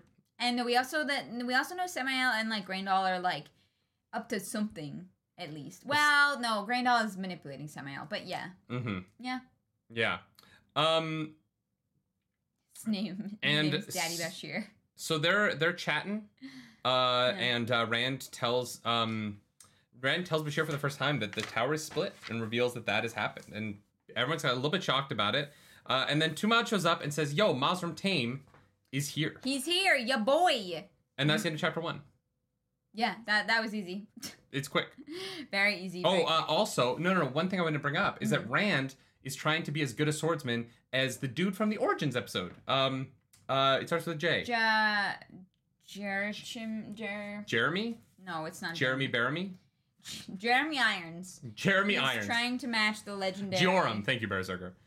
So that man managed to fight 10 men. Yeah. And so Rand... Jerome. Rand is trying to do that. Philip Graysell says Oscar Isaac as Davram Bashir. Done. Cast him. Give him the money. Oh my god, yes. I love that. But he needs to have the beard from Dune. His beard in Dune is it's dope. It's a good beard. Alright, I love it. So Rand runs into Taim and he's like, yo, what's up, dude? And Taim's like, hey, I'm like 35 and I'm not crazy. And Rand's like, that's crazy. That's cool. The craziest part about this is that you're 35 and you're not insane. How the hell did you do that? I've been doing this for 2 years and I got a man from 3,000 years ago talking to me every 5 minutes. He won't shut up. Who, for some reason, Lews Therin has very strong feelings towards Taim. Do you think Taim is also, like, reincarnated? No, I think Lews Therin just doesn't like that he can channel. I think Lews Therin's jealous. Really? Okay. Yeah, Lews Therin seems crazy. Like, it seems like Rand has crazy Lews Therin in his head and not, like, end-of-life healed Lews Therin, which is unfortunate. Yes. Oh, yes. He definitely has, like, a madman in his head. But I don't know. Like, this idea of reincarnation, if it happens with our main characters, there's no reason it can't happen with the, like, less main characters. Yeah. And so I just wondered if Taim, like, not that he would know or realize it, but maybe Taim maybe like Lews Therin senses that Tame is like someone who was maybe an enemy or like a frenemy of Lews Therin's. Maybe. So, yeah. We'll find out later, I'm guessing. Lews Therin seems trustworthy. Yeah. Tame shows up and is like, I thought we could like be like work together, but like you'll be like the bigger of two equals. And Randa's like, no, you work for me. And Tame's like, yeah, okay. Right. Drops to his knees. Yeah, he's like, okay. He knows the situation he's in, and you know what? Props to him for trying to like punch up above his station. But yeah, Randa's like, no. Yeah, and so Randa's like, yo, do you know how to teach people how to channel? And Tame's like, I've done it a couple times. I've done it once or twice. Do you know how to test people for channeling? And Tame's like, yeah, I've done it a couple times. And Rand's like, okay, cool. And he opens a gateway, and Tame's like, why do you need me? Yeah, literally. What the hell is that? Yeah. But that's the thing, is I'm really excited to see what the gaps of knowledge for each of them are going to be and how that overlaps, right? Because Rand is obviously going to know things that he doesn't, and Tame is going to know things that Rand doesn't because he's just been doing this for much longer. Yeah. I like that...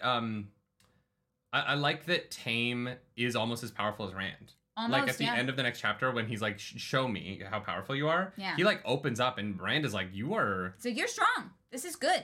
You are almost there. It's very helpful. Like, it's beneficial. It is one of those things that obviously is going to put Rand on edge because he can pose a potential threat, maybe. But Tame is like, how was I supposed to know I wasn't the dragon? And I think that that's a really good point, right? Yeah. Like, I think that Tame is as powerful as he is. He stayed as sane as he did for a long time. Like, if you were in that position, why wouldn't you think that you're the Dragon Reborn? Right? I get it. He's like, I just had to fulfill one of the prophecies. Like, that is totally fair. And I really liked the Tame's point of view of saying, like, victories, or the history is written by the winners. If I had done any of the prophecies, then the history books would have said that I did them all. Yeah. And he's absolutely right. Like, look at how we teach history in America. You don't know, obviously, because you've never learned down there, but like American history is littered with Americans being this like force for good constantly throughout all of history and always winning. And that's not the case. The United States of America just doesn't teach people that America has done bad shit and that they have lost. Yeah. Oh, yeah. You know what I mean? And so history is literally how you teach it, not how it actually happened. Yes. And that is sad. When he knows it. And we see it. We see the beginnings of it, even with the rumors flying around about Morghese and Rand and who's dead and who's alive, and like everyone has their own version of events, right? Joey Fisher, thank you for that super chat. Thank you for that super chat. Little behind, but y'all have mentioned the red setup Logain. Swan is lying about that to stop a reconciliation of the tower. Okay, cool. I if that's a spoiler, thanks for super chatting a spoiler. Yeah, that's not. It seems like we don't know that yet, but. Yeah. No, But thank you for the super chat. Appreciate that. Yeah, we don't know what Swan's version of events actually is. That's not a spoiler. She said so. What? It didn't seem like she said so. It's made pretty clear in book 5. No, she's like, I'm going to help you get revenge. She didn't. When did she say? She said she's going to help him get revenge, but that doesn't mean that it's a lie. Yeah, I don't remember. I think that's definitely something that could be true. I think that helping him spread that is what she's doing, but I think that it's entirely possible that it's true. Yeah, or at least rooted in the truth. But also, not Tame. Logain literally has, like, names of Reds, like, who came to him, unless, I guess, he's just lying about it. No, but Sawan could have been given him those names. Sure. Okay, so maybe it's not a spoiler. Maybe that was revealed before. No, you're fine, Joey Fisher. I thought that... I don't think it's as explicit that this specific thing is a lie. I think it's implied that she would help him get revenge, of course. Yeah. It was implied that the House of Cards would fall apart if they caught her in a lie, that the rest of the lies could be revealed. All right, I'm wrong. Well then, Joy Fisher, thank you for this super chat and for bringing to my attention that I'm wrong. I'm going to have to go back and look at that because I don't know. It felt more vague what their exact plan was. It didn't feel like they revealed the plan to the audience. Yeah. But yeah, I wasn't like. I guess there's so much like happening that we missed that one. This is the type of thing that we usually remove on Reddit for being a spoiler because it relies on implication too heavily. I think it's implied that it could be a lie, but I think it's also possible that it's not, right? Yeah. All right. Well. Drink to the spoiler, not spoiler. Cheers to Joey Fisher. Cheers. Thank you for that super chat. Thank you. Yeah. So yeah, the Tame thinking that he's a Dragon Reborn, I think was actually really interesting. And the fact that he's there, he's like, look, I will be at your side. I'm not gonna try and like fight. Like he's smart. Summer Hedge says we can't clarify it without being even more spoilery. Let's move on. Great. And now to the farm. And now to the farm. Yeah. So Rand is like, we're going to the farm. Tame, before they go to the farm, Tame is like, yo, I've got something for you. Oh, and he gives seal. Rand a seal of the Dark One that Tame got from a farm in the middle of nowhere. He was like, this guy, he said he was his ancestors were supposed to like guard it or whatever. And Rand almost breaks it. Yeah.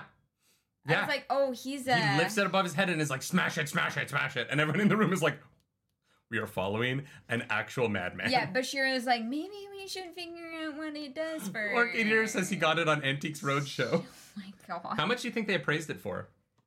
They appraised it. Jesus Christ. Yeah. I've never actually seen an episode of Antiques Roadshow. Me neither. Yeah. This was the moment where I was like, oh, they fucked. Yeah. They're gonna have to heal the taint. There's 9 books, or there's, no, oh my god, we're only at 8 books left. There's 8 books left. They're gonna have to heal the taint because he can't just keep going crazy. No, definitely not. And he tells Tame eventually, he's like, I want to heal this. And Tame, I think, might end up being the key to that because I think Tame and Logain together are gonna end up being the key to that, right? Because Logain has been gentled. So he has that, like, severed connection to the One Power and therefore also to the taint. Mm-hmm. And so I'm wondering if they will be able to figure out how... Narendon says $20 is max I can give. For a seal in the Dark One? Okay. For a seal of the Dark One? I don't think we're going to take that. Eric offered 500. We'll give the seal of the Dark One to Eric for 500. Eric, you congrats. It's sold. You have a seal. Don't break it. Apparently it's important. Yeah, there's only a few of those left, actually. So... Yeah. Honestly, 500 is cheap if there's only 7 of a thing ever made. Well, and Rand also doesn't know about the one that Nynaeve and Elaine broke. Oh, does he not? I don't think he knows about that one. So I think there's only... I think he has the only ones left that aren't broken. He might, just because of Egwene. No, they haven't talked to Egwene since then. Have they not? No, because they don't talk to the Wise Ones anymore, and Egwene's hurt, right? Yeah, okay. So I don't know that he knows about the seal that's broken in Saladar. Yeah. Did one of the seals make it with the Sanchin over the water? Did they leave with one of the seals? The Sanchin leave with one of the seals? They had pieces of Quill and... No, they had the one that Ship Captain had. Yes, but no, that one guy had, like, a collection of that, like, material. Quendalar, yeah, but Ship Captain had a seal. Yes. Both seals from Falma broke. Okay. Yes, though that broke. But there is other, like, kindling. Quendalar. Yes, that's the one. There are other pieces that are not, like, pieces of the seal. I wonder if the seal... So wait, there's 7 seals. There's 7, right? Yes. Both of them in Falma are broken. Yeah. The one in Saladar's broken. So there's only 4 left, and Rand has 3 of them, right? Yeah, that's what Rand says. There's 4 left. So he knows about the one. Oh, so he must know. Yeah. He must know about the one in Saladar. Yeah, he must. Yeah, because he says there's 4 left. Yeah. Damn. I assumed that, like, Egwene, like, they had communicated about that earlier, I guess. But the one in the eye broke too. Oh my god, no, so there's only 3 left. I guess if that counts... So he can't know about the one in Saladar because he thinks there's 4 left, but there's only 3 left. And he has all 3 of them. Yeah. So he doesn't know about the one in Saladar yet. Oh. Because he says there's 4, right? Okay. In this chapter. Okay. He doesn't break this one, thankfully. That would have been bad. Yeah, that would... Could you imagine if he just, like, smashed it in front of everybody? Methany, thank you for that super chat. Methany, thank you. Meanwhile, Aleda, the watcher of the seals, is busily watching the wrong kind of seals in the Arctic. Also, imagine my delight upon joining for the end of the prologue, an hour in. Bethany, Cheers thank to that super you. chat. Cheers, we appreciate it. Yeah, Elena, definitely not watching the seals. That's true. No, not doing a great job of that. No. Like 2 out of 10. So Rand takes Tame to a this chapter is called A Woman's Eyes, which I found very interesting. Because he takes him to a farm. Yeah. Where there's a bunch of boys just sitting around kind of doing nothing. Yeah. Because Rand doesn't know how to test for the power in other men. Yes. But Tame does. And Tame's like, you can travel through gateways, but you don't know how to do this? Yeah, he's like... And Rand's like, yeah, no, I don't. All right. Test them. I also love that Tame can pick up the traveling right away and Rand can pick up the testing right away. Like, they're both just, like, on it, you know? Well, and we learned that from, like, Nynaeve, right? Like, if you're powerful in the power, you can kind of see it and just kind of, like, do it. Yeah, there's, like, an understanding. Which is interesting that none of the Aes Sedai can do what Elaine is doing. And that seems to be, like, a different thing. Like, Elaine is weaving the one power in a way that is making these terangrials, but people are watching her and not able to pick up on what she's doing. Yeah. It must be a very unique talent that she has. Yeah, Yeah. Yeah, so these guys traveled here because they want to maybe learn how to channel, and their poor wives... are like, I hate this. Why are we here? Yeah. So Tame tests them all. Tame tests one, and he can channel. Yeah. And it takes like 7 minutes, but he's got it. And Tame is like, oh damn, you really are Taviran. You really pulled the right boys together on this farm. Yeah. And Rand can sense it before he does. Yeah. Well, Rand is, he's more powerful. Yeah. By a little. It's just interesting. And so Rand pulls Tame aside and he's like, all right, do the rest. I gotta go. I got shit to do. I gotta go. And the theme song of this week's. Right. I think that Rand also, the name of the chapter, A Woman's Eyes, Rand doesn't like that these wives of these men who are there are staring at him. And he's like, I'm gonna leave. I'm uncomfy. Yeah. He also literally runs away from Avienda through the portal. Oh yeah, she's like chasing him and he's like, nope, not dealing with her today. Rand Althor, and he's like, bye. Well, and we were talking, because we were reading at about the same speed this week. Yeah. We were kind of reading side by side in bed. And I was like, are they mad at each other? And you're like, yeah, like something must have happened. No, nothing happened. Rand is just worried that he's going to hurt her. Yeah. Which is like kind of mature. Well, and also in a weird way. Because he knows Lews Therin killed Ileana. Yeah. Like, that's scary. Ileana! Ileana! Ileana! Ileana!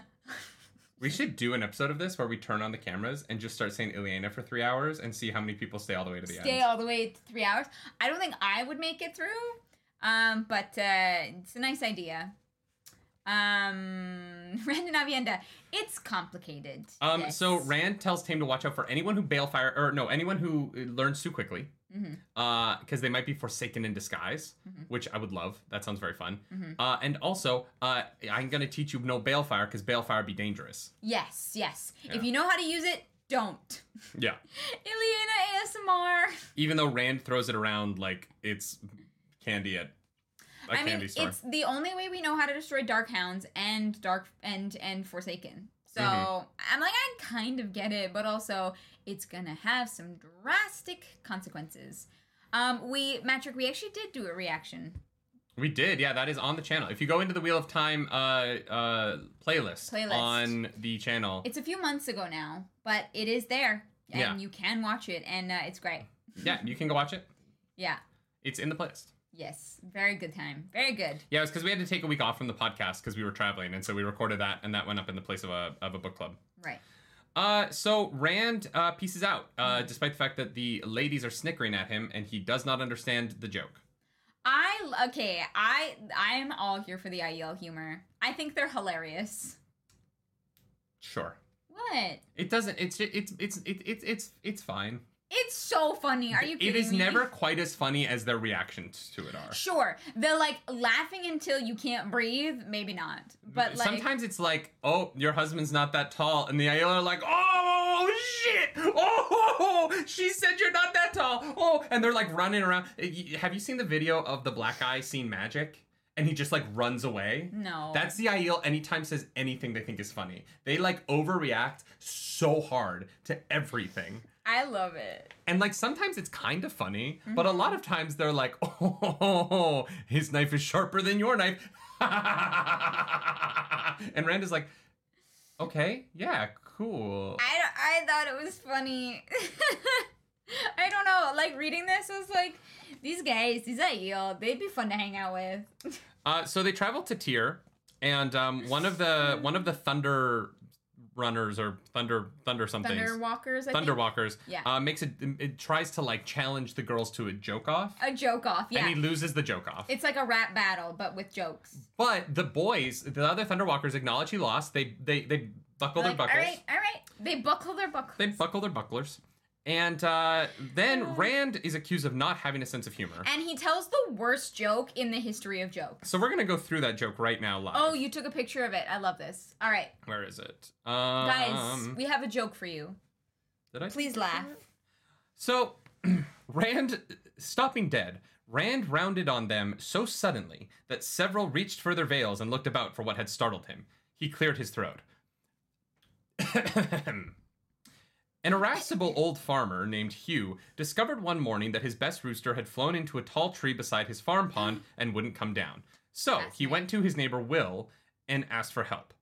The men had never gotten along, but Will finally agreed. So the two men went to the pond and began climbing the tree, Hugh first. They meant to frighten the rooster out, you see, but the bird only kept flying higher, branch by branch. Then, just as Hugh and the rooster reached almost the very top of the tree, with Will right behind, there was a loud crack. The branch under Hugh's feet broke away, and down he went into the pond, splashing water and mud everywhere. Will scrambled down as fast as he could and reached out to Hugh from the bank, but Hugh just lay there on his back, sinking deeper into the mud until only his nose stuck out of the water. Another farmer had seen what happened, and he came running and pulled Hugh out of the pond. "Why didn't you take Will's hand?" he asked Hugh. "You could have drowned." Why should I take his hand now?" Hugh grumped. "I passed him just a moment ago in broad daylight, and he never spoke a word to me."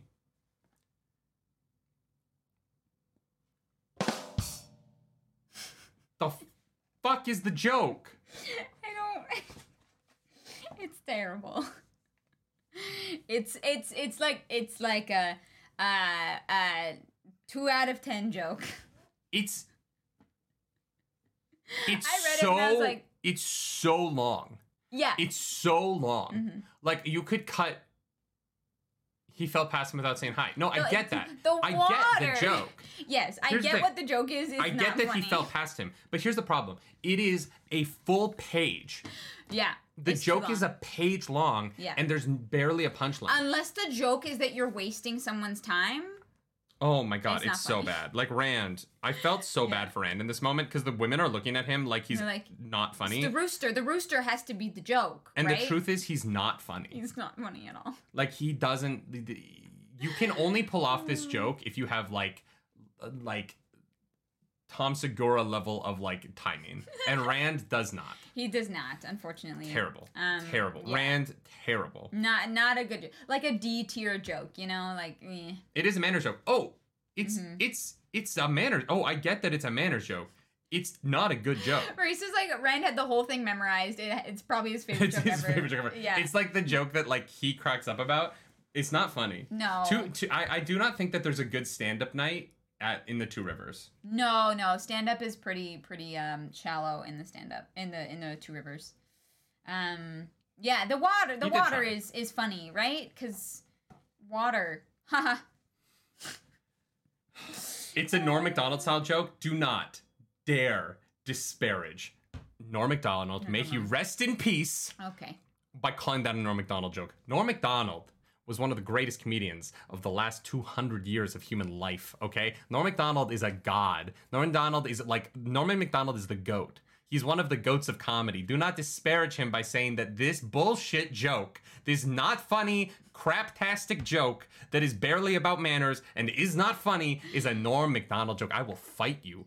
I will fight you for the sake of Norm and his contribution to humanity, okay? If you don't know who Norm Macdonald is, go Google him. He's like one of the funniest person. All right, Googling him. Ever. He's like truly one of the funniest people ever. All right. I mean, he thinks Nerdy just doesn't understand Wetlander humor. Yeah. If this is Wetlander humor, I'm fine not understanding it. I don't want to be a part of it. Anyways. So, Rand tells bad joke.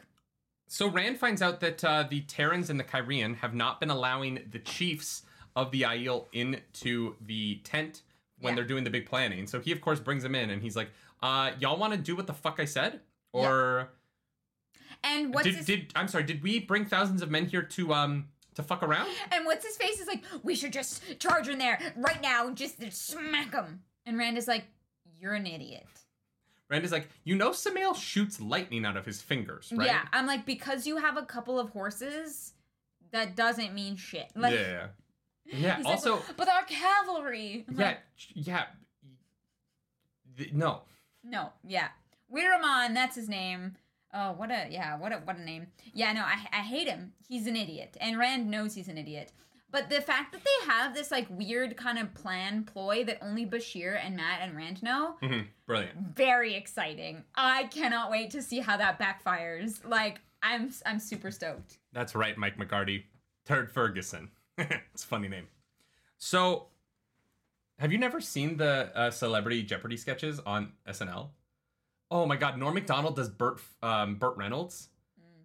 It is genuinely one of the funniest things ever. Will Ferrell as who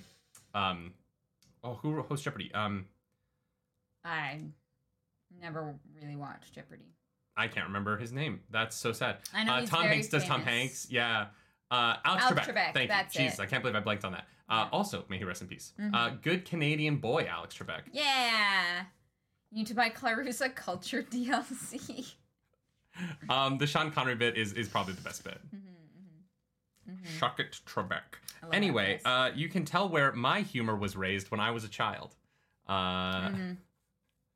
Swords for 200.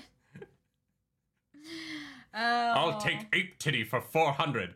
That's appetite. Wow. Oh my God. He's basically like, hey, y'all, just chill until Matt gets here. He will tell you what to do. I promise. Yeah. Matt will tell you what to do. And all of them are like, fine, I guess we'll wait.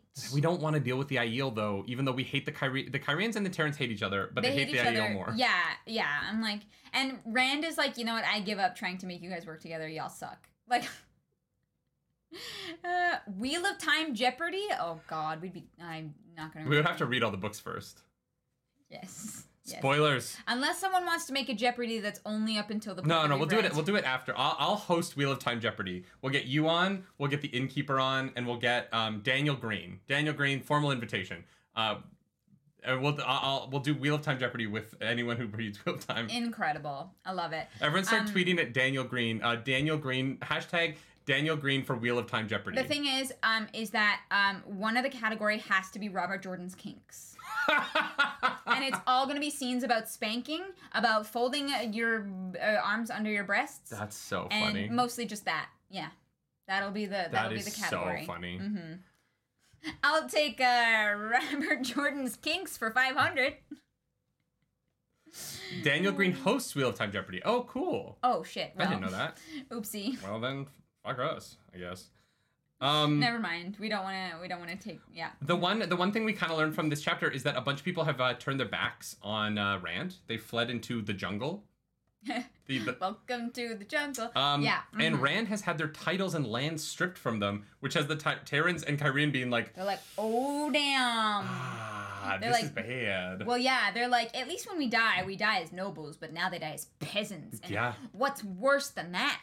It's like the best move he can do because he's like, oh, I'm never going to turn away from that. Yep. Corks Bar, thank you for that super chat. Thank you for the super Congrats chat. Congrats on 10K, thank you. Let's go. This is a chaotic stream. He's a good Two Rivers. Have our book clubs been getting more chaotic lately? Yeah, we're reading The Lord of Chaos. Good point. Norm Macdonald grew up in a small town 5 minutes away from my small town. He's a good Two Rivers boy. I'd love to hear it. That's amazing. I love it. Yeah. Nerdy thought The Lord of Chaos was the dark one. I did, and Clarisse was right, and I was wrong, and I accept that my wife is smarter than I am, okay? It hurts me, but I accept it. So sorry. So Rand tells him to stay put till Matt gets there, and then he leaves the tent, and the girls, mostly Nayla and Samara, think this is a good time to teach Rand how to get Aviendha back. Yes, dating advice from the Maidens of the Spear who can't ever get married because they're already married. They're like, you know what, you should ask to wash her hair. And the other one's like, no, that's way too forward. Just brush her hair. I was like, what is this, like, weird, like, grooming, like, ritualistic stuff? Like... Yeah. It's the same advice that, isn't it the same advice that Turk gives Tarzan? Yeah, pick the fleas out of her hair. Yeah. Turk is Aiel confirmed. Oh my god. Aiel. No, we're not. Aiel. There is no Tarzan Wheel of Time crossover. There's no way. I mean, it's the same advice. Sure. Win her back with a good delousing. Hey, do you wanna brush my hair? No, because you complain every time I do it. When do you brush my hair? I've done it like 3 times, and every time you're like, ow, no, that hurts. I'm not good at it. Brushed my hair. I brushed your hair. I definitely have, and I cause you pain because your hair is very thin and your scalp is weak. My scalp is weak and my hair is tangly. That's true. And so it's not a good experience for you. No. If it was a great experience, I would do it more. But you have to. It has to be very specifically done. Here's the thing. And it's not great when I'm doing it. I think if I brush my own hair first and then you just run a brush through it, it would actually be really nice. I'm down. Great. I will do literally anything Guys, you ask of me. Nerdy's gonna brush my hair later. Great. And then maybe he'll wash it. No. That's... Guys, that is a whole process. It takes me like 25 minutes to wash my hair. And there's no comfortable way for me to sit in the shower and do it. You know what I mean? Like, no, that's not happening. There's no way. So, Lord of Chaos, Chapter 5. ASMR hair brushing? A different dance. So, we finally cut over to Matrim Coffin. Uh-huh. And Matrim Coffin is hanging out in a town. And he's got his boys with him. He's hanging out with the boys. And he's making eyes with this girl, Betsy. He's like, Betsy, you want to dance? And she's cute. Like, sorry, everybody. Listen, everybody, I want to thank you. Turtle, thank you for becoming a narc. Thank you, D-Turtle. Welcome to the nerd table. Cheers, friend. What? I don't think your Jedi Fallen Order video is going up today. Oh, yeah, sorry I'm about too that. drunk to edit it. That's fair. Yeah. Yeah, so Betsy starts reciting Not Getting Married Today by Company. Yeah, she just speaks a million miles a minute. And Matt is like, it's great. I just asked if you wanted to dance, girl. Like, I also love that the boys are like, so we're trying to figure out a way where we can win our money back from you. Yeah. And Matt's like, not gonna happen. No, they're like horse racing, and he's like, yeah, horse racing. He's like, I can eye a good horse. What does he say? He says something really weird. Oh, I didn't write it down. There's a line about trading horse flesh, and I hated it. And I didn't write down the whole line, and I should have. But I was like, why do you have to say it like that? Matt trades horse flesh. Yeah, I hated it. I was like, you could say this any other way. Yeah. So Matt and the boys, they go and they do his like random inspections. Because the voices in his head tell him to do random inspections, and he's like... Oh. But he had grown up watching his father trade horse flesh. I don't like it. Anyways, sorry, we're moving on. We're moving on. You good? Yes. I don't like it. This just in. Claris Polaris does not like the term horse flesh. Yeah. Yeah, surprise. No, it's not a good word. So Matt does his like random inspection of the boys. Yes. And we find out that he forces different groups of people within his company to be the Red Arms, and they have to police for a day. And if anything breaks while they're the Red Arms, they have to pay for it. Brilliant. Yeah, brilliant. Brilliant. There are definitely like flaws in that thinking as well, but for the most part, great. Yeah, because you don't want to be the guy that like has to pay when someone else broke something really expensive, and then the next day that guy's the Red Arm and he just beats the crap out of you for it. You know what I mean? I mean, yeah, I don't think I think that would like draw attention. You know what I mean? But you know, like that guy, the guy that just broke something expensive. He's now the Red Arm, and you're like, well, you broke this for me, so I'm gonna break this for you, and you want to cost him the money that it costs you. Yeah. There's a weird like dangerous spiral, but for the most part, as long as like everyone's on the same page, brilliant idea. I love it. Mm-hmm. I love that Matt has all these brilliant ideas that aren't his but are his. And then Matt complains about how bad the recruiting song that they're singing is, which I think is very fun. Yes. But he comes up on some of his men in a circle around something. He's like, what's going on here? There's a commotion. And some Hunters of the Horn are beating up a child. Yeah, because they molested his horse. By molesting it, he sat on the horse. And there's a lot of molestation in what we're talking about today, but this is not one of them. And so Matt just beats everybody up real quick with his spear. Matt literally like cans the one guy, just absolutely annihilates his baby maker, and then the other one I think he wraps over the head. And Oliver's like, "Please, sir, may I have some more?" I was like, it's literally Oliver, the poor orphan. I was of course it's Oliver, the poor orphan. God damn, Robert Jordan. Guys, Robert Jordan has read a book. Has read a book. Do you think Robert Jordan is a fan of musicals? Do you think Robert Jordan had seen the musical Oliver? I hope so. I think Robert Jordan might have been a fan of musicals. We need to find out. I need to know. Can someone please tell me if Robert Jordan was ever a musical theater fan? Can this be confirmed? Yeah, but apparently he's a really ugly child. Like, I guess that was important. Do you think Oliver's going to be, like, wildly important to the rest of the series? He's going to grow up and he's going to be the next Galad. Oh. He's going to be super hot, super capable. Interesting. Yeah. There's no I in Oliver. No, we know that there's no I in Oliver. It's Oliver, but he's basically the same thing. He's based on Oliver. He's actually 17. He's severely malnourished. That's so funny, Marissa. Well, Matt is like, he looks like he's 6, and he's like, I'm 9. And Matt's like, I guess if you say so. Like. But Matt takes him in and gives him to Nalcian, and Nalcian's like, I don't want to be dad. What? Don't give me a child. And Matt's like, take care of him. Yeah, get out of here. What do I do with a kid? Yeah. The hell do I do with a child? Yeah. Oh my god, poor. I like that Oliver is actually probably Lanfear. That makes sense to me, Nim. That what? Oliver is probably Lanfear. Yeah. Probably Lanfear. Yeah, totally. So Matt, they go back to the inn. Matt's like, all right, Betsy, dance 2.0. And they go at it. They're just like dancing for hours. Go at it. And the girls don't tire. These girls have stamina. They are danced around that room like crazy. And then Matt is like, they're not tired because men do all the work in dancing. Bullshit. Ginger Rogers taught us otherwise. Yeah. And so just when the boys are like, all right, bedtime, we're tired. Matt's like, nah. I'm going to bed. Y'all are going to work all night, get everyone ready to go. We leave in like 3 hours. Yeah, we leave in 3 hours. I'm going to sleep for 2, so wake me up soon. Before you go. Don't leave me hanging on a line like yo-yo. Wake me up. I agree with Dakuna. I think that the like flashback that he has is really like beautifully written. The like transition between him dancing and him being in like a different place with different people. Oh, and that like beautiful like I love that he's teaching these musicians everywhere he goes songs from his past, or his pasts, I guess. And they can't really play it right, but he doesn't care. He just is like toe tapping along. And he's like, tips them anyways. I got the rhythm right. Yeah, he's been.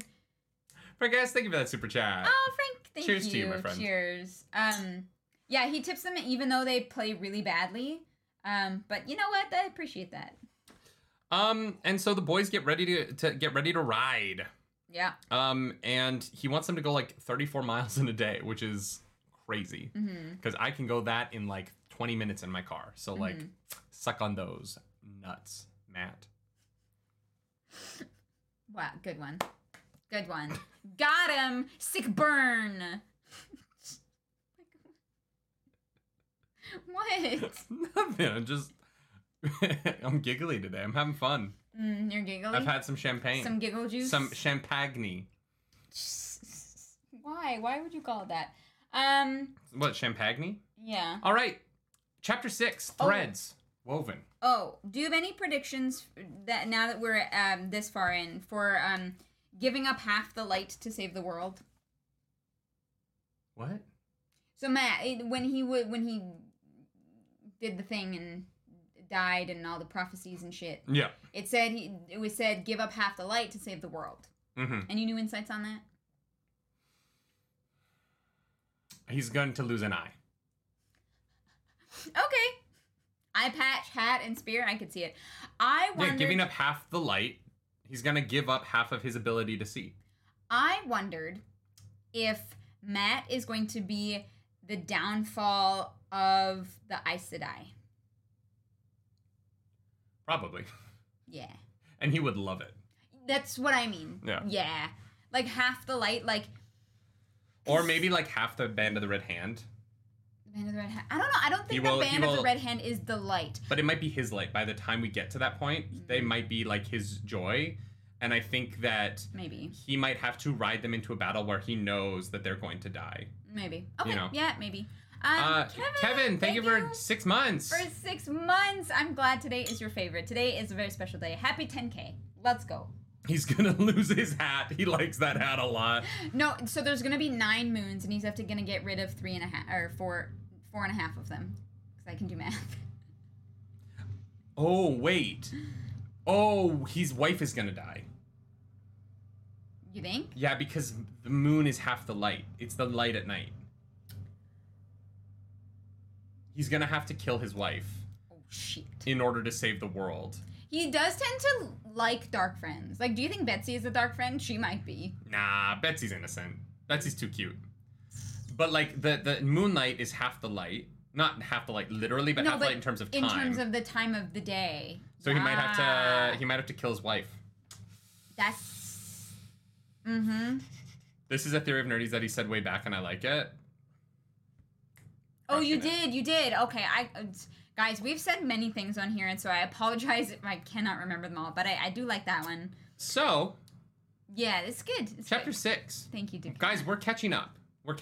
Yeah, we're getting there. We're 2 hours in, and we're almost halfway through the reading. Great, yeah.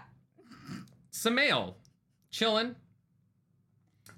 He goes to Graendal's house, and Graendal's got, like, just the weirdest acrobatic orgy you've ever seen going on. Yeah, I don't know if anyone's actually, like, fornicating, but they're all, like, naked in there.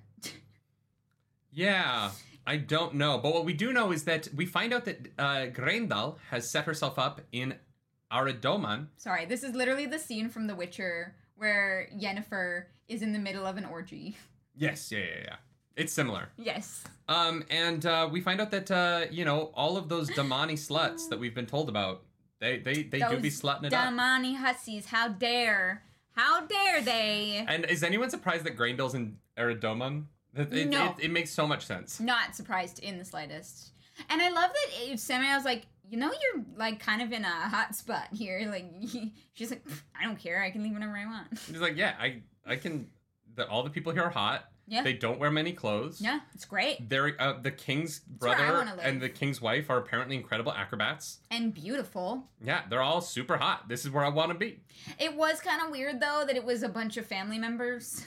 Like the king's wife, his brother, and then his like younger. Yeah. Anyways, I want to talk about Bryce's point here. I feel like if you just have orgy going on 24/7, you've compelled to happen. You just get bored. Yeah. Yeah. Here's the thing I like about sex, is that I like lead up to it. I not earn it, but like.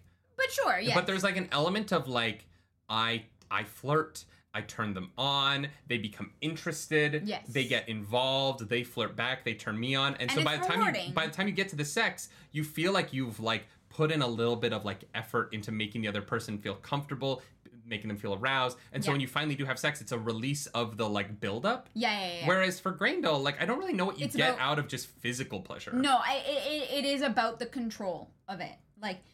I don't actually think it's about the actual, like, pleasure and the sex of it, right? It is everything around that and surrounding it, which is why it's more interesting. Sure, yeah. I just think that I would get, like, eventually I feel like this would be boring.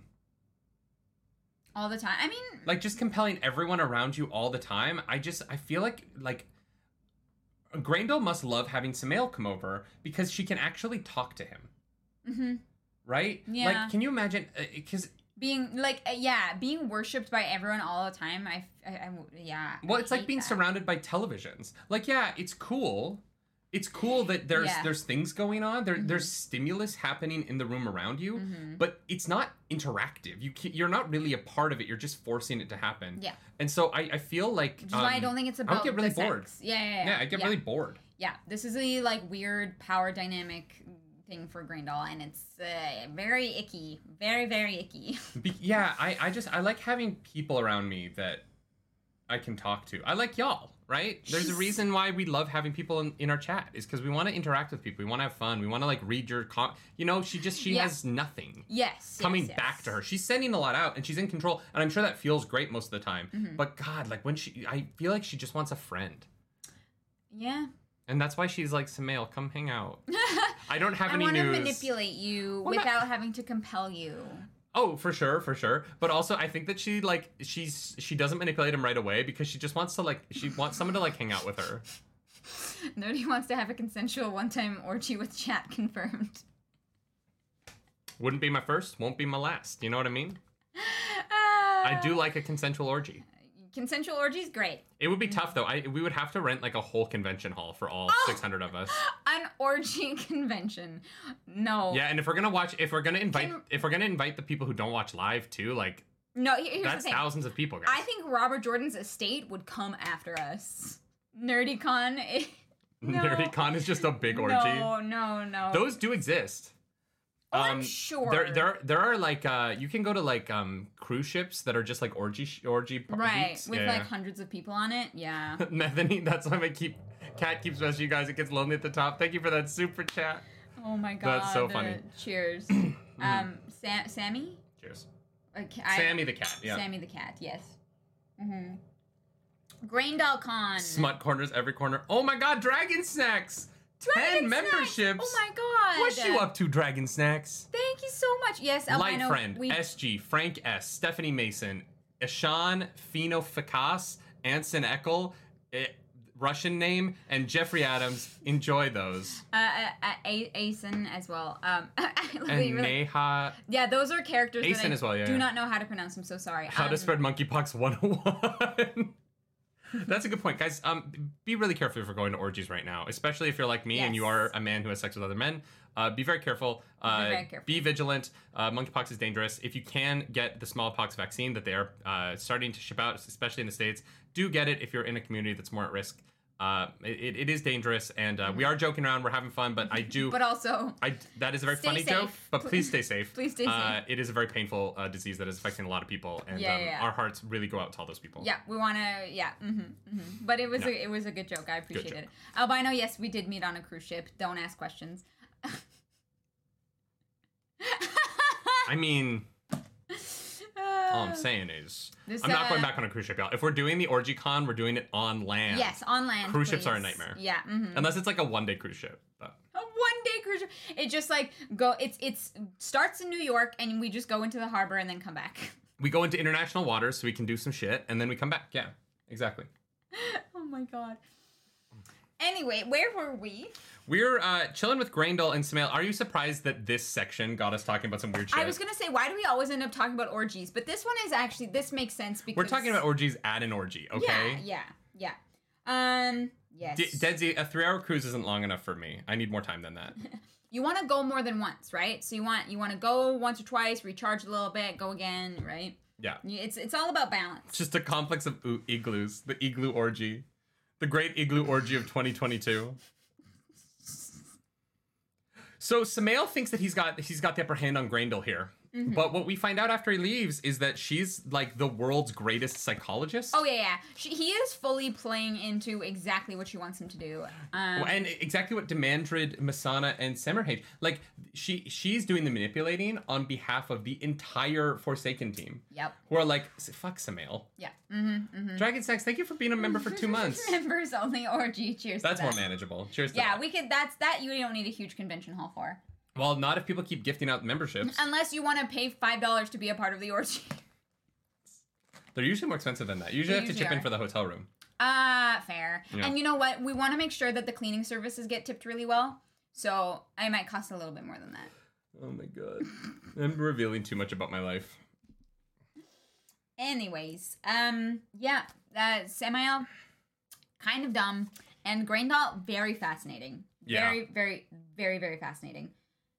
Yeah. Is there anything else in that chapter that you wanted to talk about? I didn't write down anything. There's so much more in the chapter. We're still in the first point of view. Sure. I just mean, there wasn't... Graindall has been pulling in Shibate and Shibato from the land beyond the waste. Oh, yeah. There's a new land that we've discovered. Well, no. It's the one that the Silk Road goes to. The Silk It's where the peddlers have been going across the waste. Oh. But we find out that they have a really fascinating structure for their leaders, which is that every 7 years they just die. Well, no, but so the woman is queen. For 7 years. Because her husband was king. He just died, right? So then 7 years. So then she marries someone, and she is queen for 7 years. That man becomes the like king in waiting husband. They're married for 7 years. Then she dies mysteriously. Yes. And then the pattern. He gets married, and then a woman is the queen in waiting, and they've been doing this for 1,000 years. Crazy. I love it. It's crazy. I love it. Angela VM, thank you for that super chat. Super duper chat. Seeing Matt like song and dance, what would be your favorite musical that could be cast with Wheel of Time characters? Into the Woods. That's very complicated. There's enough characters though in Into the Woods. That's what I'm thinking. That's the problem. Here's the thing. There are too many characters in this godforsaken series. No. Oh my god, I have it. Company. Rand is Bobby. Min of Avienda and oh my god, this is brilliant. So Rand is Bobby, right? Mm-hmm. So then you have Min, Avienda, and Elaine are the three women that he dates. Yes. Moiraine and Lan are the Patti LuPone role. Does anybody wear a hat? Yeah. And then Perrin is the one that he does. No, Matt is the one he does kung fu with. And then Perrin and whoever Nine Moons is. And then Matt is the Matt he does kung fu with. Perrin is the one who's like having the rocky marriage. Because it's Fael. No, makes sense. No, even better. Matt is at the wedding that is like the wedding that goes wrong. Oh yeah. Don't tell Paul, but I'm not getting married today. And Varen is the singer. That's Varen. Yeah. She's the yeah. Mm-hmm. And not just because Company's my favorite musical, but because it works. You know what? It actually kind of does work. If you don't know musicals, I'm sorry, that was not. Yeah, it's the only musical where the lead has three women in his life. So, so it just kind of makes sense. There's a new land that we are finally getting more information about, which is very cool. Yeah. I actually thought that was fascinating. Definitely going to come into play in like 3 books from now. But also the reveal that the one power wielders there kill off the ruler every 7 years is so funny to me. That they're like, yeah, you guys are in power, but like every 7 years we murder you and force you to marry someone else. Yeah, basically. It's fucked. So then Graendal's still there, and she's like, this idiot. But he's gonna attack. I'm surrounded. He's gonna attack Rand for us. He's gonna be a good boy. He's gonna attack Rand. And he's gonna do what we need him to do. Even though the Dark One told them to let the Lord of Chaos roll. Don't really understand it, but I'm sure it will reveal itself to us soon. Yeah. Oh, Rand is gonna mess up big, and that's all part of the plan. Yeah. Yeah. I love that Samael fully just like murdered somebody on his way out. Oh yeah, he cuts it up. That's crazy too. Rand has to like leave areas where he can open portals because the portal will just rip someone apart. Well, that's what I mean. Like if he portaled to the farm and he accidentally just like cut somebody in half, that would be awful. Yeah, no, he definitely. There's a field where they're like, don't go there because Rand could rip you in half at any moment. Yeah.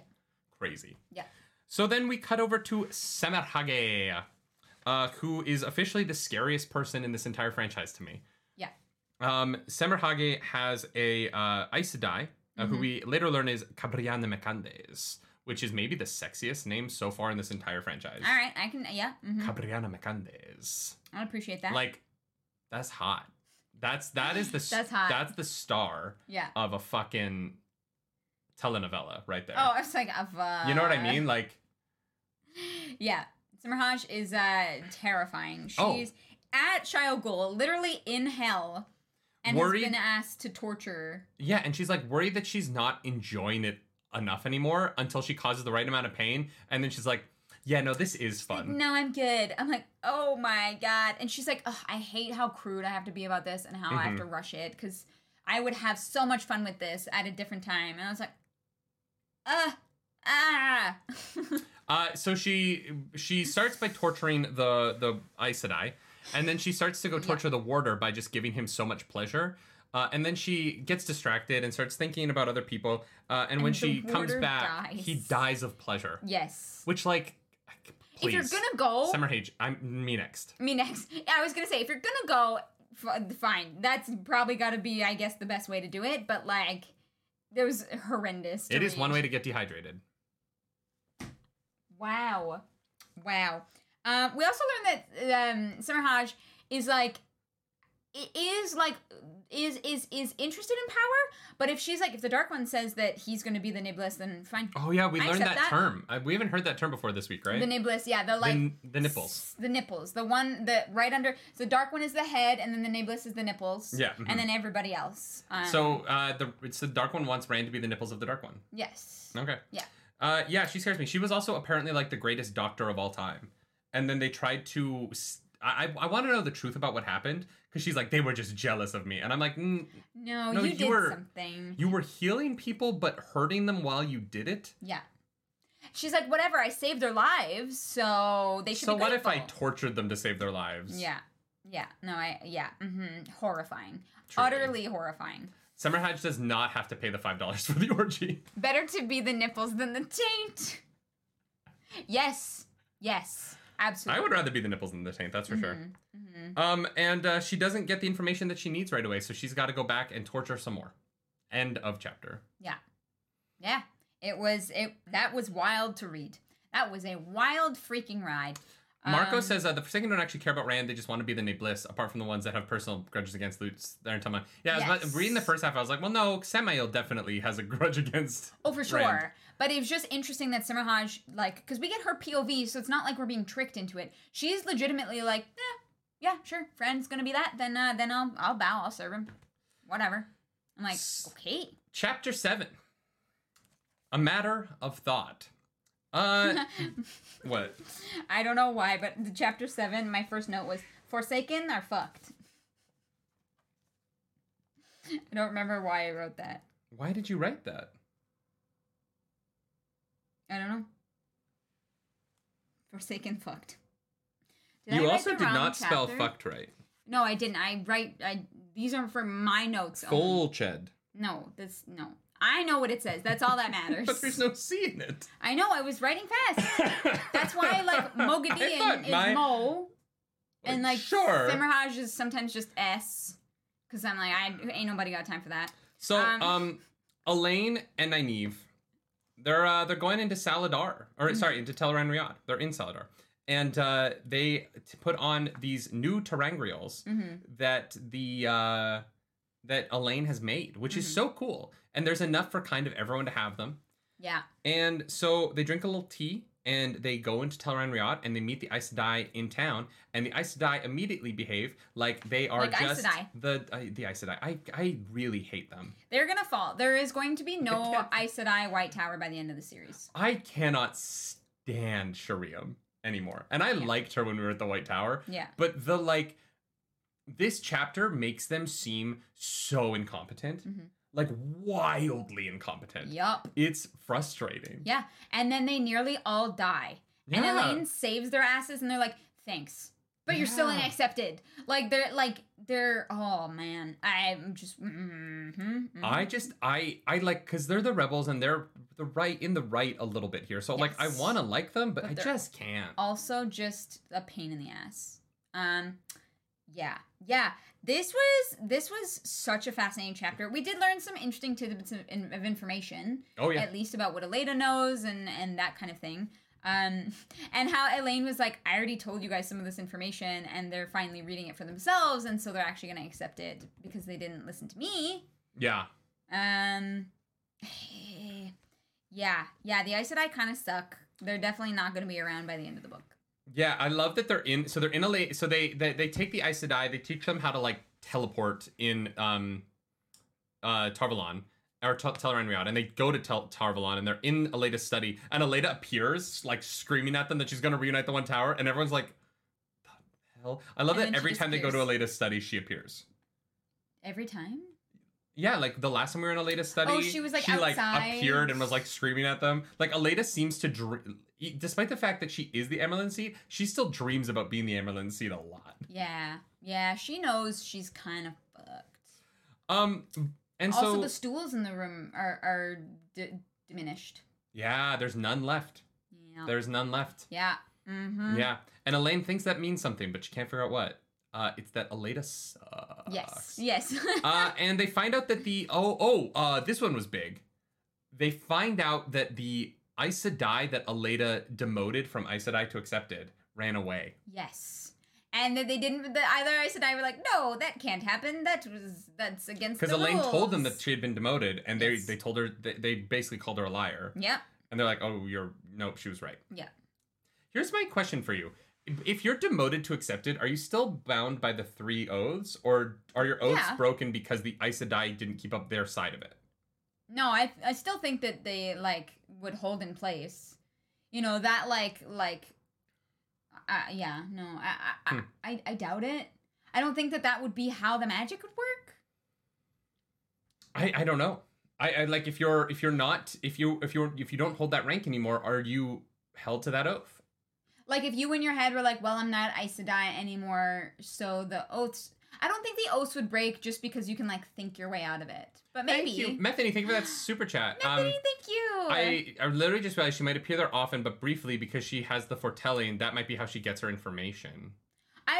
Oh, interesting. Like, maybe her foretelling is closer to Teleran Riyadh than...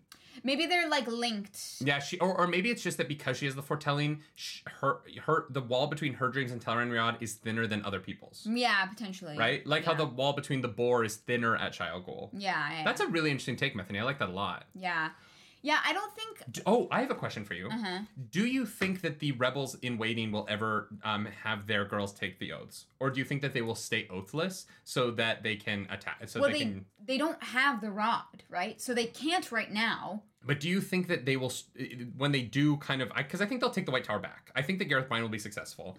Do you think that Rand will push them to not... Because I think Rand would be like, don't take the oaths, I need you to be weapons. Well, Rand would see it, Egwene would see it, Elena Nynaeve would be like, hey, look, this is the benefit that, like, we've been having, we've had from this.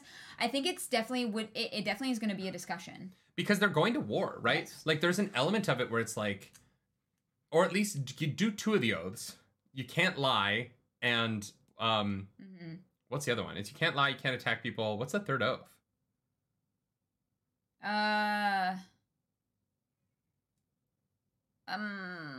There's 3 oaths. Sorry. What's I can't. Yeah, guys, don't spoil. We are speculating. Thank you. Mods, we appreciate you. You're doing the Lord's work today. You cannot make weapons. You can't make weapons. Do you think that they'll be like, you can take 1 oath, you can't lie, but we need you to be able to make weapons and we need you to be able to fight? Does the Adam count as a weapon? Huh. Okay, could an Aes Sedai put an Adam on somebody else, and because they took the oaths, they can't attack people, but they can use the other person's power to attack people? Oh, that's interesting, because you're not using the one power, but you're using because you have to use the one power to... You have to have the innate ability to potentially be able to channel the one power and use it, but you don't actually have to use the one power to find for the Adam to yeah. Interesting. See, this is my problem with the 3 oaths, is that there are more holes in the oaths than there are helps. It only counts as a weapon if they took the improvised weapon feat. That is very good. That is very good. Don't they have to be a barbarian? Isn't that a barbarian thing? Improvised weapon, yes. Yeah. I know D&D. Or is it a barbarian, or is it just you need a certain strength? I don't remember, guys. I don't know. So they chill in Leanne pieces because she wants to go find out if her people have got her notes, which I was like... Yeah, Leanne was the only person to have, like, her own, like, personal network of spies. Like, each Aja had one. And then she was like, well, I'm the keeper. I'm going to have my, like, keeper network. Yeah, I like that a lot. Yeah, and then they send Nynaeve up after her, and Nynaeve's like, I'm not going to be able to find them. But okay. I want to be able to honestly tell her that I tried. You know? I know, but like Nynaeve and Elaine make the Aes Sedai look like children in this chapter. I have to pee. I'm so sorry. I'll be right back, but you can talk about them almost getting eaten by Trollocs. So, as they're sifting through paperwork, as they're learning some stuff, we knew it was coming out. We knew it was coming. She is wearing pants, by the way. They're like tan. I realized when she stood up, it kind of looked like she's not wearing pants, but she is wearing pants. There's some commotion going on in the hallway, and it turns out it's a nightmare. And this is the first time we've really seen a nightmare in this, like, bubble version. But I loved it. This was so cool, right? Because as you get closer to the bubble, you can get pulled into the bubble. And then suddenly you're screwed because you are being attacked by Trollocs. It feels real, right? But you have to imagine the world as it was to defeat the nightmare. And so Elaine is outside of the nightmare, and of course some of the Aes Sedai get pulled in right away because they think that they can fight it. They start trying to channel in it, and Elaine's like, no, you guys, you dumb. I've told you this. We've told you this so many freaking times. What are you doing? Why are you going in there? You gotta fight it with your brain pods. You gotta imagine a hallway. And so by fighting it, they accept it as real. And so they get pulled in. And then Elaine turns to Swan and is like, we need to go in. And this is like the coolest. This is Elaine's moment, y'all. This is where Elaine becomes like S tier. When she's like, all right, we are going to go maybe die because we have to run in there and convince them to remember the hallway so that this all becomes not real again, right? And so she accepts it as real momentarily, pops into the nightmare, and then starts screaming at everyone to remember reality. And it works, and they get out, and they get out back to reality. Oh, there goes gravity. They get out just as a Trolloc is running a knife along Elaine's neck, drawing blood. Yeah, it like nicks her freaking trachea. Yeah. It's like, tis but a scratch. It's like, I had to explain to everyone that you were wearing pants when you left. Oh, they're leggings. I know, but they're like skin color leggings. So when you stood up and ran out, I had to be like, no, she is wearing pants, guys. Blue! Thank you for 5 memberships. Thank you so much. We appreciate that. Nick, Iris, 10K. David, Iljuam, and Rock. Enjoy that. Cheers. Welcome to the Nerd Table. Welcome Let's to the go. Nerd Table. Yes, no, I am wearing pants. They're nice pants, I swear. They're very comfy. They're actually, they're very great. soft. Yeah, Elaine crushes it. Guys, Elaine S tier now in my brain. Truly. This is a great moment. Her and Swan being like, oh, goddamn. All right, let's do this. Yeah, Swan's like... this was one of those moments. And then when they leave Tel'aran'rhiod Riyadh and she's telling Nynaeve about it, and Nynaeve's like, God, Elaine doesn't realize how brave she is. And I was like, Nynaeve, where was this before? No. She ruins it by being like, I'm sure Elaine accidentally got pulled into the nightmare. Like... She literally says that... I don't know. There's an element of it, though, where Nynaeve, like, appreciates it. Yes, but also, I was like, come on, like... She's like, I don't believe that she did it of her own free will, but she was brave and she was very smart, so, like, good on her, I guess. Chile Odell, thank you for that.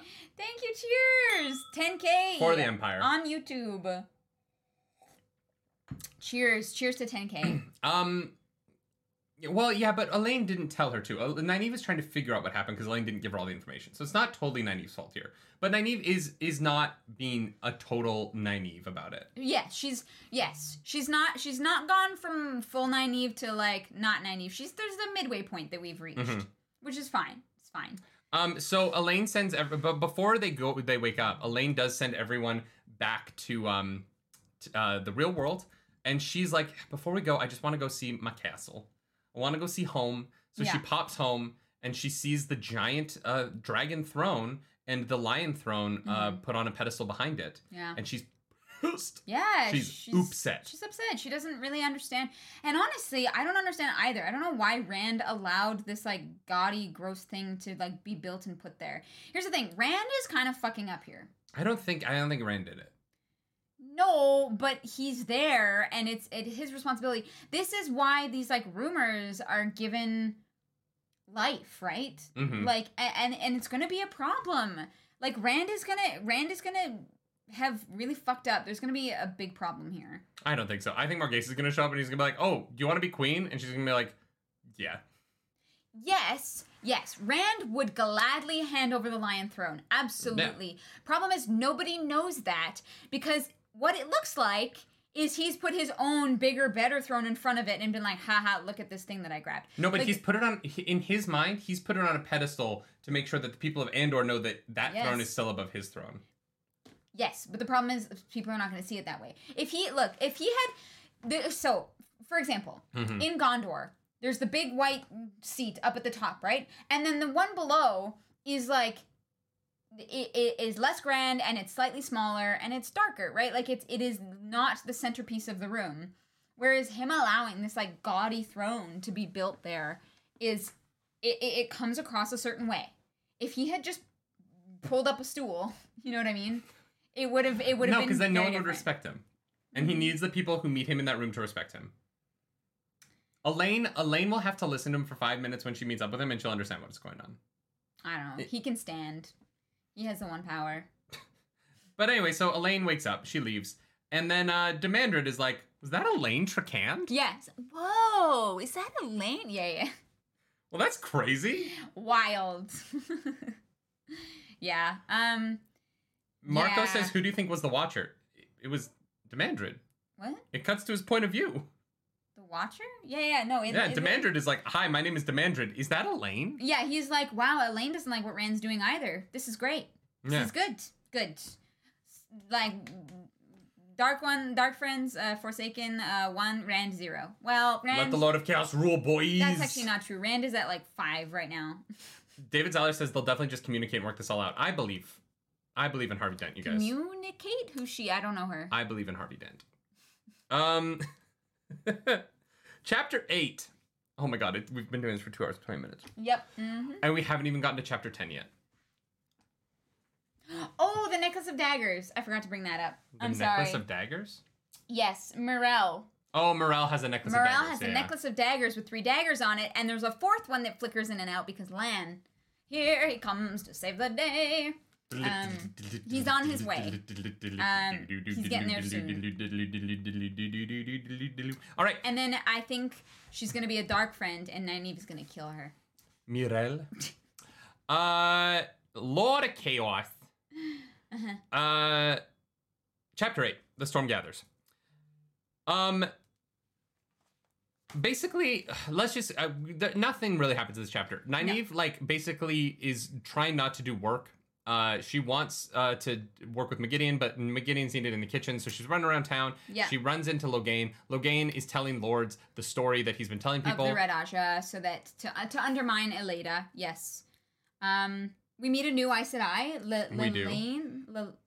Lilane?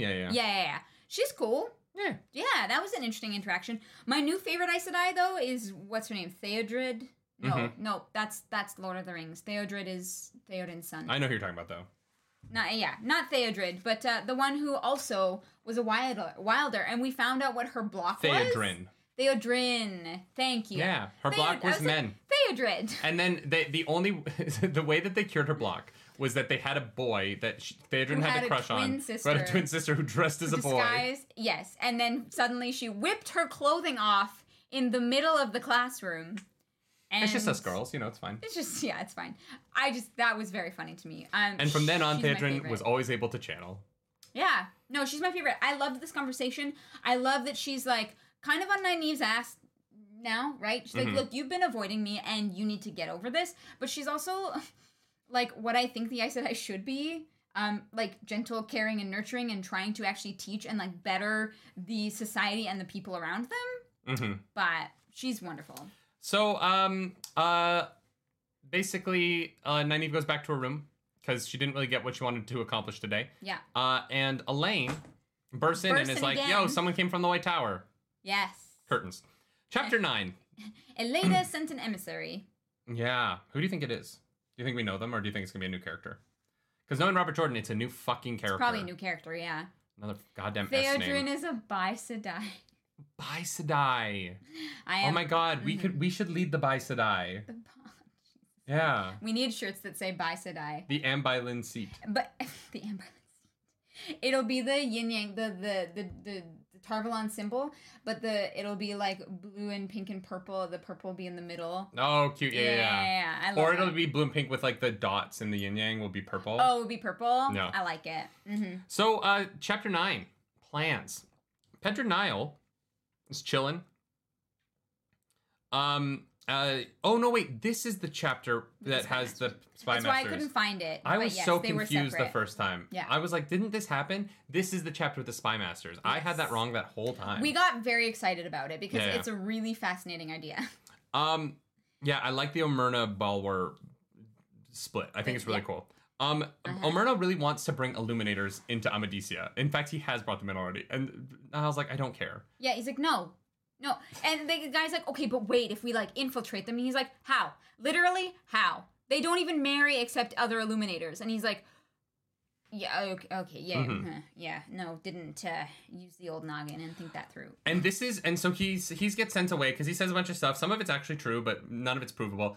He gets sent away, and Balwer comes in. And Balwer says a bunch of stuff, but the most important thing that Balwer says, do you know what it is? What do you think is the most important thing Balwer says here? The most important thing that he says? What is the new piece of new information that is the most interesting about this chapter? Because there's one, and there's a correct answer to this question. Oh my god. It's that, that the tower is split. No. We already knew that. New information. No, he didn't know that. No, new information for the audience. Oh, for us. Oh, sorry. I don't know. Tenchiko has been invaded by the Sanshin. And that is why nobody is getting information out of Tenchiko. Because for like half a book now, we've been hearing that the White Tower isn't getting information out of Tenchiko. There's no rumors coming out of Tenchiko. No one's heard from Tenchiko. And that Tenchiko has been invaded by men riding strange beasts and flying creatures, Aes Sedai on leashes, and Helene. So Tenchiko is literally been invaded, and nobody knows. It's not like Falma, where rumors had broken out. There's no rumors of it.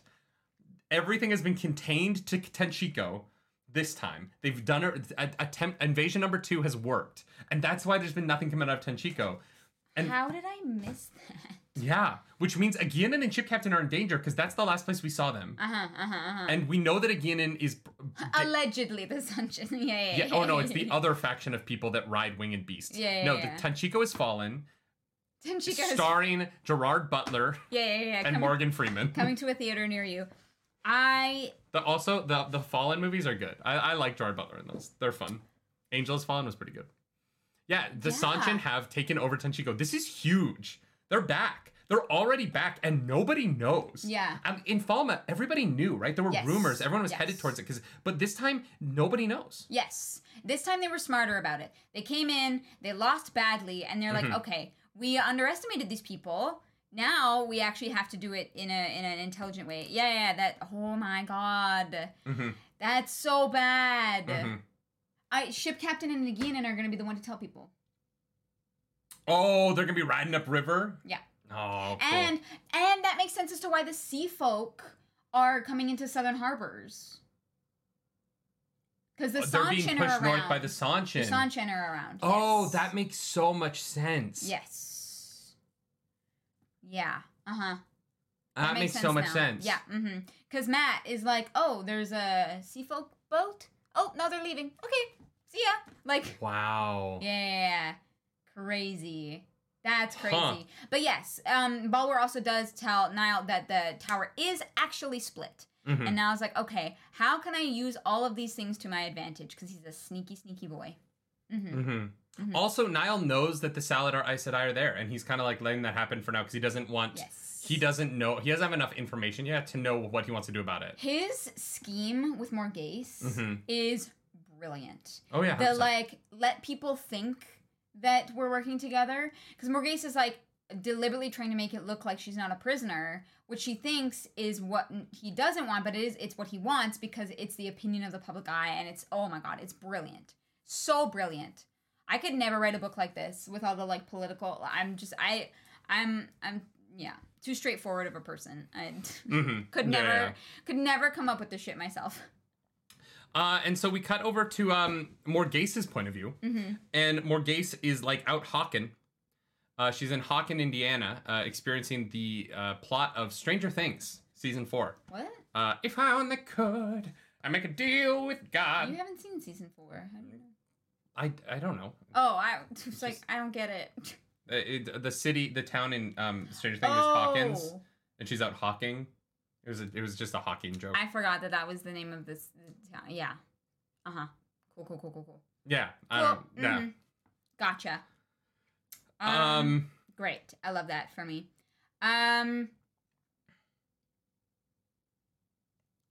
Apparently someone might get booted. All right. Bye.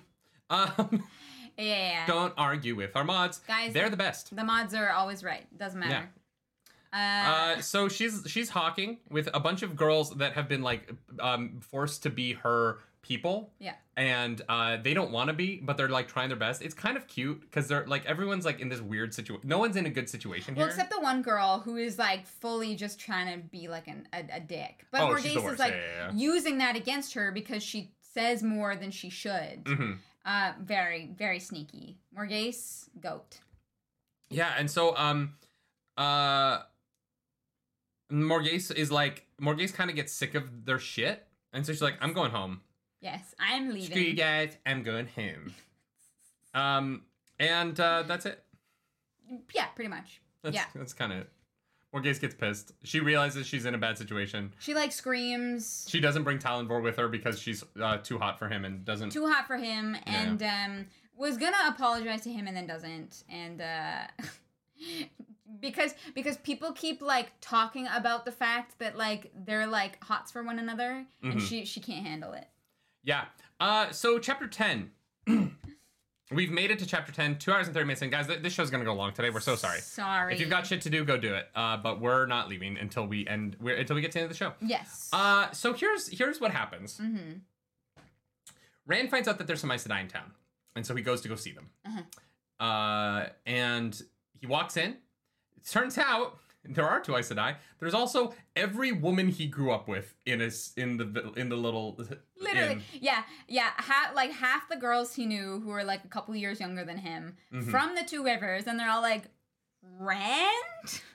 And Matt's sister's there, which Matt is going to be epically pissed off about. His sister becoming Aes Sedai is going to be, it's going to be a thing. I mean, it's better than Perrin's sister being dead, so. Yes, but Matt hates Aes Sedai. He does not want his sister to be one. Yeah, it's gonna be awkward. So, we run into Varen and Alana. And we sure do. So, Varen and Alana are like, can we talk alone? And so they go upstairs to talk. And it gets a little crazy. They try to shield Rand. He stops it and shields them instead. And they're very surprised at how powerful he is. Yeah. And they kind of back off. Everybody chills out. And then Alana says, I just want to like check you out, make sure you're okay. Nothing I'm going to do is going to harm you. And so he like kind of relents a little bit, and she walks over and she fucking bonds him as a warder without his goddamn consent. Yeah. What the This is your hourly reminder to say fuck Alana. Cause that's this enraged me. This is awful. It's a big ol' yikes. The shielding happens after the bonding. Sure. But yes. Because Rand responds and is like, what did you do to me? It's fine. It doesn't matter. What matters is that Alana sucks. And Varen tries to make excuses for her. It's like, oh, poor Alana. She's just so irrational because her warder died. And I'm like, okay. But also, what the fuck? This is akin to rape. Yeah. Like, this is on the same... This is such an intimate and unconsensual act that it is a rape of him. Yeah.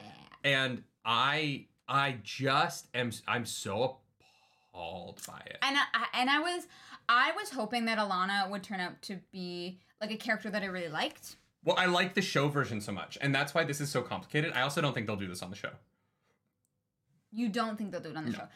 This is cut. This storyline, whatever this storyline is and whatever it leads to, is cut. The problem is that I am wondering if the bonding results in them figuring out how to get rid of the taint. I don't know if they're going to be able to get rid of it. Just another false dragon. Thank you, another false dragon. Cheers. That convo you had about who would bond Rand last week feels really good right now. Oopsie. Oopsie doopsie. It will. I can almost guarantee the show will not make it unconsensual. Oh, will not make it unconsensual. Yeah, they might bond, or if they do, it'll be that like Alana will do it to save him the way that Elaine does with Brigitte. Oh, and I think they'll make it like more of a situation. I don't know that the show will want to deal with the narrative. It's tough because I I legitimately think that what just happened between them is going to be a huge and major plot point moving forward. And so I don't know if they will be able to change it. We haven't read far enough yet to know. I don't know. Right? Yeah. I think that they're going to have to do it. And I think that they are going to have to be very clear. Like, they are going to have to villainize Alana. And, you know, not in a way that is... the think pieces about this are going to be off the charts. Yeah. I know. Yeah. But my theory is that the bonding is used in a way to help cure the taint and figure that out. And so hopefully there will be a positive outcome for it. But I like, as long as Robert Jordan doesn't try and like justify this like horrible thing happening, you know, even Dark Friends condemn Alana here. Dark Friend, thank you for that super chat. Dark we Friend, do condemn her here. For that super chat. Yeah, it's a no bueno. It's not cool. Also, Leah B, thank you for that super chat. Lan also did not consent to his new bond. That is true. Yes, also a yikes. Which in a way that we didn't like, I don't think when we were into the book at that point, we really realized what that bond was and what Maureen had done. We talked about it and we were like, that's a kind of a yikes. But this one really hits hard. The weird thing about the Lan one is that we know Moiraine's intention behind it. And it gets complicated in that Moiraine knows that if she doesn't do it, Lan will run off into the Blight and go get himself killed.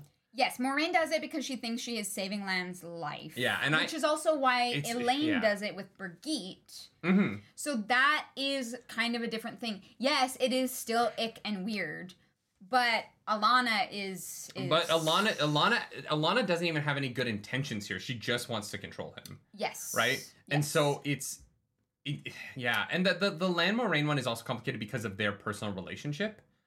That like they have a relationship that between them, and like I don't know all of the ins and outs of that relationship. Whereas in this case, they don't have one. Alana is purely just forcing something on Rand. Yes. That is intimate and awful. To control him. Oh, 100%, she says, like, she literally says, like, I can't believe, like, we didn't do this already. He's, you know, he needs to be controlled. Basically, like a leash, like an Adam on the domain. Like, she basically does, in her head, like, a similar thing. Even though they're all so repulsed by the Adam. Mm-hmm. Like, you know, and so it's this weird, gross thing where Alana is very definitely not in the right headspace. She's just definitely suffered a traumatic loss. Mm-hmm. That's not an excuse, but she's not thinking clearly on all of this. No, but I hated this. No, I hated it. Elman Dude says, I was surprised Rand didn't still them. I don't think Rand would have. I feel like... Rand did not understand what just happened, I don't think. He fucking fled. He ran out of there, and the girls were like, they're saying bad things about you, that you're the Dragon Reborn. And he scares the shit out of them and then leaves. Yeah, and I want to agree with Threk here. Like, sketchy for Lan and Brigitte's bonding, I agree. Like, I'm not saying I like or think that those moments are great. Yes. I just understand the thinking behind them, and like... this one is just so bad. Yes. And I also do not really think that Elaine understood fully what she was doing when bonding Brigitte. Yeah. It was, I am in a moment of desperation trying to save this woman's life. Right? Yeah. These are all three very different circumstances. Mm-hmm. And I think it is important to, like, it is imperative to acknowledge that. Yeah. Yeah, and I like this comment by Cyanat. Then they gaslight Rand by saying his understandable anger was just madness. And that's the problem, too, is they think that he's so irrational. Yeah, Alana's like, why did he freak out like that? And it's, Alana, what do you mean, why? Well, and it gets to the moment where Rand runs away. He scares the shit out of the girls in the lobby, which I feel bad for them. I'm not mad at Rand for that at all. Yeah. That is a terrible situation, and I totally get what happened. Mm-hmm. But then he runs away. He teleports to the farm. And he just feels her. And then he tries to not feel her by... going as far as he can. He, like, goes into Sidin, right? He embraces the power to try and not feel her. But she's always there. And, like, I just can't imagine. I feel like it's awful. Yeah. And it led to the title of this video. Who's going to tell Elaine that she can't bond Rand against his will now? Yeah. Not that she would have done it consensually, I think. But. Yeah. If you don't like what Alana did, like this video. Smash that like button if you want to say fuck Alana. The like button is now the fuck Alana button. Do you think that they stay bonded? No, like I said, I think that this bonding is going to be some kind of very important thing that, like, we don't fully understand yet. My guess is it has something to do with the taint and figuring that out, but I think it could come to play in a bigger way. I do not think that they stay bonded. Yeah. Elaine is going to be pissed. Obviously, the title of our video is Who's Going to Tell Her, but she's like, you can like it twice. You press the like button, and then you comment on the video after we're finished live streaming as a sacrifice to the algorithm gods, and you can say like. You can leave me comments down below. This was an infuriating chapter, but it happened. Yeah. And I don't know how I feel about it, but I'm very curious. I'm curious if Rand is going to be able to, like, overpower the bond somehow. Yeah. I'm kind of surprised that she was able to bond someone who had the one power. Like, I've always been kind of waiting to see if that was possible. Yes. Because I almost felt like he should have been able to try and fight her off. Like, it's weird that bonding is so easy. He might have if he had known what she was doing. He allowed whatever she was doing. Oh, sure, he could have, like, blocked her power. But, like, I do feel like it's, considering how permanent it is surprising to me that it is such a quick process. Yeah. It's a little bit of heat really fast, and then it's done, and I was like, wait, what? He's already bonded? So fast. Mokes, I agree. I think the scene is well done. It's important, and it just solidifies that the Aes Sedai or, like, have this idea of themselves that is so... I know, but it just makes me hate the Aes Sedai more. Well, but that's why I don't think the Aes Sedai make it to the end of the series. The more we learn about the Aes Sedai, the more I cannot stand them at all. Yeah. Like, they're so far up their own asses, and they're just terrible people. They have no empathy. They have no structure. There's no kindness in them. They're just so cold and manipulative and awful. And, like, I get that, and it's good writing. I'm not saying that they're badly written. They're really well written. I just hate them. And I want to like them, but I really don't. I don't like the Aes Sedai at all. Yeah. And except Moiraine. I did in book 1, right? Like, I like Moiraine. In book 1, we were Egwene. Great Hunt, I like the Aes Sedai a lot. In book 1, I think Egwene is honestly like our eyes and ears into the world, in the sense that we're going on this adventure. We all chose to pick up the book. Well, and we started with the show, so we started with Rosamund Pike too. We cannot deny that, like, Rosamund Pike being Moiraine is a part of our love for that character, right? Yeah. Because we'll never know what it's like to read Moiraine without having Rosamund Pike in our heads. Yeah. And so for me, like, that's a part of it. But yeah. Yep. 100%. Yeah, I can't stand him. Mm-hmm. It was so fun when, like, Liandrin was, like, the bad Aes Sedai. Yeah. And now they all suck. And I hate all of you. If you told me they were all dark friends, I'd be like, yeah, it makes sense. Makes sense. I don't want Theodrin to be dark friends. I think she's nice and cool. K Huff says, I believe Aes Sedai are an analog for the Catholic Church, just with magic powers. What? What? The Catholic Church are not good? No. Never.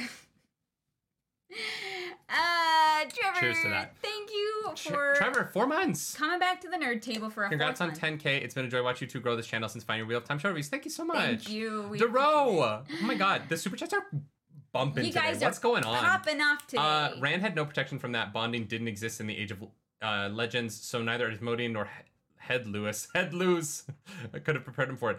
Yeah, it's interesting that the bonding is a relatively new thing. Right. I mean, within 3,000 years, but... Right, yeah. Let's get into this last chapter, because we start with Varen. Mm-hmm. And Varen is like, okay, that was a choice. Yeah, so the Rand thing, Alana's like, meh. And Varen is like, so I guess the White Tower actually has split, which they did not really know about, which is nuts. Well, they found out at the White Bridge. Right. Kind of, but they didn't really believe it, right? Rand gives them the confirmation and really lets them know what's up. And we get a lot of Varen trying to rationalize what Alana just did by talking about her warder Owen, who died. Yeah, that's what I mean. Varen tries to rationalize it. It's not a good reason. No. To not an excuse. Do that. But also, we find out that the only reason Alana didn't bond Perrin against his will was because Fael said that she would murder her. And this is one of those moments where I fucking love Fael. Because you know what? I would kill Alana too. If Alana was like, I'm going to bond Clarus, I'd be like, you touch Clarus, and I chop your head off. Yeah. It's not complicated. You hurt my wife, I kill you. There is no question here. Yeah, that's a no. That's gonna be. I'm a nice person. Look, I'm a nice person. I'll buy you a drink. I'll help you move. You hurt my wife, you die. That's life. That's how this works. Yeah. No, Fael, I did gain a lot of appreciation. Yeah. I was like, fuck yeah. Also, Fael's at a point now where she's like, oh, you're Aes Sedai? That's great. Touch my husband, I will murder you. And I'm like, God damn, Fael and Perrin, they're my people. Let's go. Mihail, thank you for that super chat. The chapter is why episode 5 is about the bond. Yeah. That's why episode... on the show. On the show, yes. They needed to set up the bond better on the show than the books do because you don't get as much time of, like, internal thoughts. Yes. I do get why episode 5 exists on the show now. And I have always loved that episode, so... But Alana on the show's so sweet. It's going to be so weird. I know, that's She's not as hard as book Alana. Yeah, that one's going to be weird, I think, for people. And make it more impactful, I think. You know, that, like, she did a not good thing. She's a terrible person. Mm-hmm. And even though she has that, like, lovely demeanor and sweet face, you know, it's... What's going to be weird is that they've set up that you can transfer the bond. So are we gonna see a lot of, like, bond transferring going on? Alana's just gonna pass it on to Elaine. I mean, maybe? I don't know. It's gonna be weird. Like I said, I think that this bond, whatever happened here, is going to be vitally important to something coming soon. We get the news that Varen has been working at something for decades. Which is like, Varen is like the original Swan and Moraine, which I find really interesting. Yeah, she's the OG. But do you think she's do you think Varen's a good person? Or do you think she's a dark friend? Varen, I think, is good. I want to believe so too. In my heart of hearts that Varen is good. I really like her. Yeah. I know she didn't do anything in this moment, and that But what would she have done? Well, that's the problem. Like, she didn't know that was going to happen. Yeah. Like, she's in the aftermath of it going, like, what? Okay, this is the world we live in now. Well, and the bonding happens immediately. Yeah. And so, yeah, maybe she might have realized it in the moment, but it happens in a split second, and so it's kind of like, crazy. Well, too late. Like, it's fucked. I love Varen. Varen, I'm giving the thumbs up to. Alana is below Egwene now on my F tier. Alana and Egwene can go and sit on my F tier and think about what they've done. Yes, they are on time out. And so we cut back finally to Rand.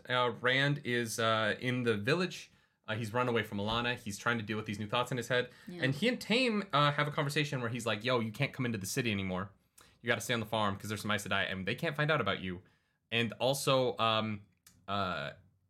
you need to be careful. And Tame's like, well, what if instead of that? What if? Hey, counter proposal. You give me horses, and I can go find you more channelers. Mm-hmm.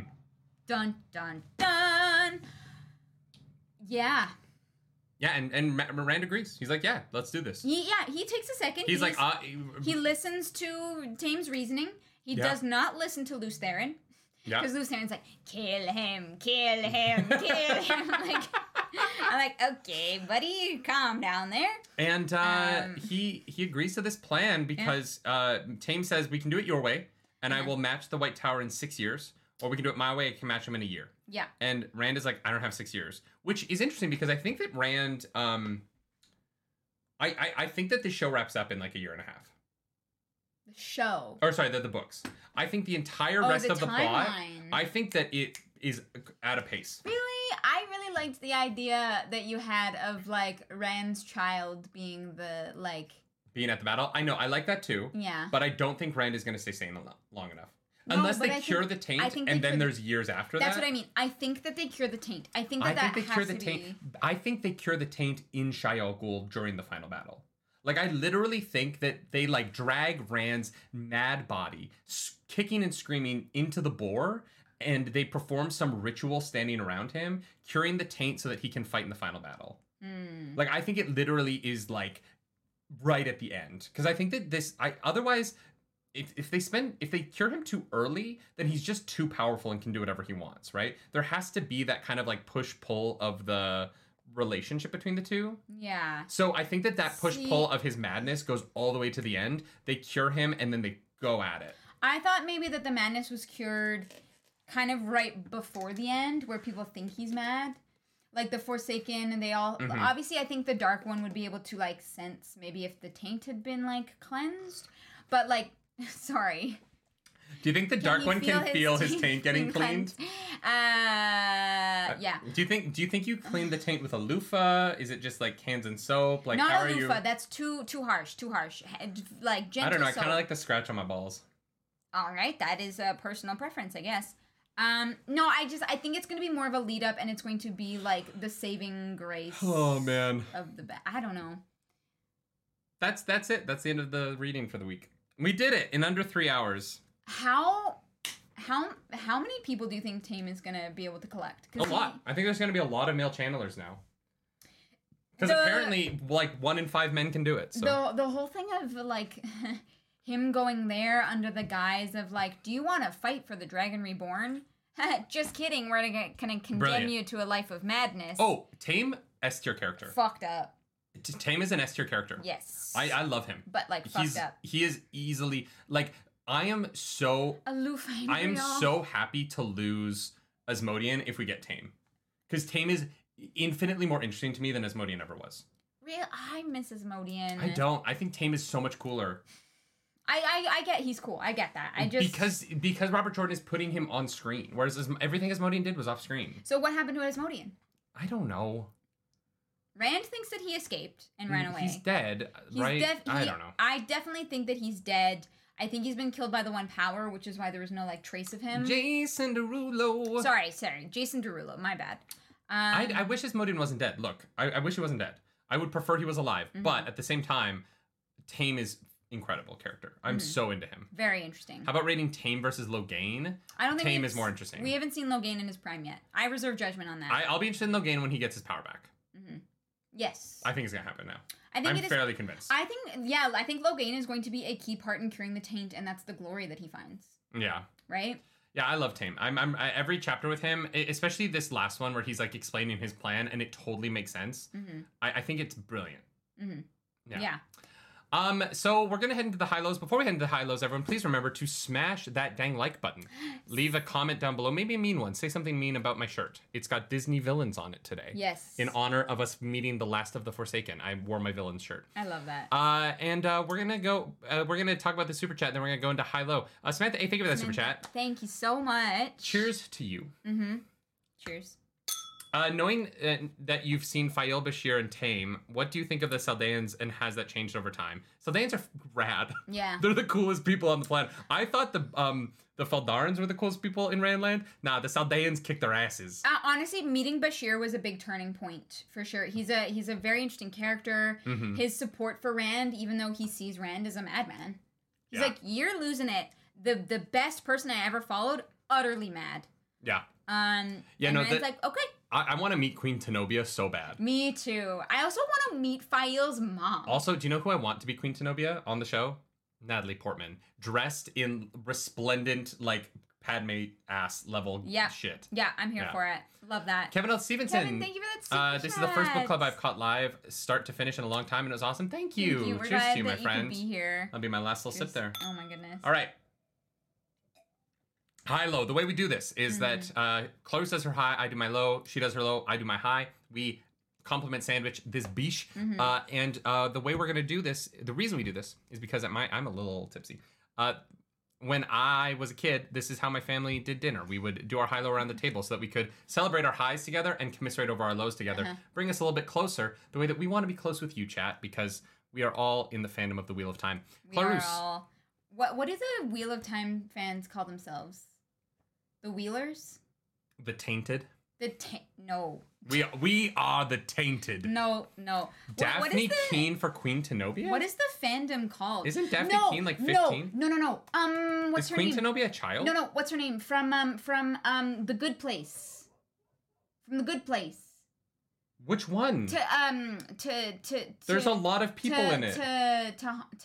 Oh, Jamila Al-Jamil? That's the actress. For Queen Tenobia? Yes, as Queen Tenobia. Yes. I'm excited for her to be in She-Hulk next week. Or 2 weeks. Yes. Tahani. Yes. You just said that person from The Good Place. I'm I was so like, sorry. There's a lot of characters. It was the only one that like stuck out in my head. Yes. Quark's Bar. How do you feel about the Lord of Chaos' book so far? Thank you for that super chat. I hate Alana, but I really enjoyed this week's reading, so I don't know. Reading, very enjoyable. I do apologize. I know it was a lot of reading for people. However, narratively, I think it was... It was a good chunk. It was a good chunk, especially for we us need to stop doing into. 3-hour shows, but... Maybe. By the time we get to Memory of Light, the show will be like, it's a 12-hour experience. So far, I am... There's musical breaks. Oh my god. This week's musical break, Eminem is on the wheel of the Nerdy Morty Book Club. 2 hours of it are moved down to the kitchen so we can cook a meal for ourselves. We do. There's actually a Our poor mods are like, I'm so tired. I've deleted so many messages. There's a mukbang portion as well while we can eat. All right, what was your high? I just want to say Lord of Chaos so far, the first half I'm liking better than the previous book. Just so far. My high, I feel like I kind of gave it away there actually. But Bashir talking to Rand. Rand is very clearly experiencing some mad moments, some mad lad moments. His struggle with Lews Therin is very fascinating. And Bashir is becoming an S tier character for me because he's like, I followed this guy. He was absolutely crazy, and he won.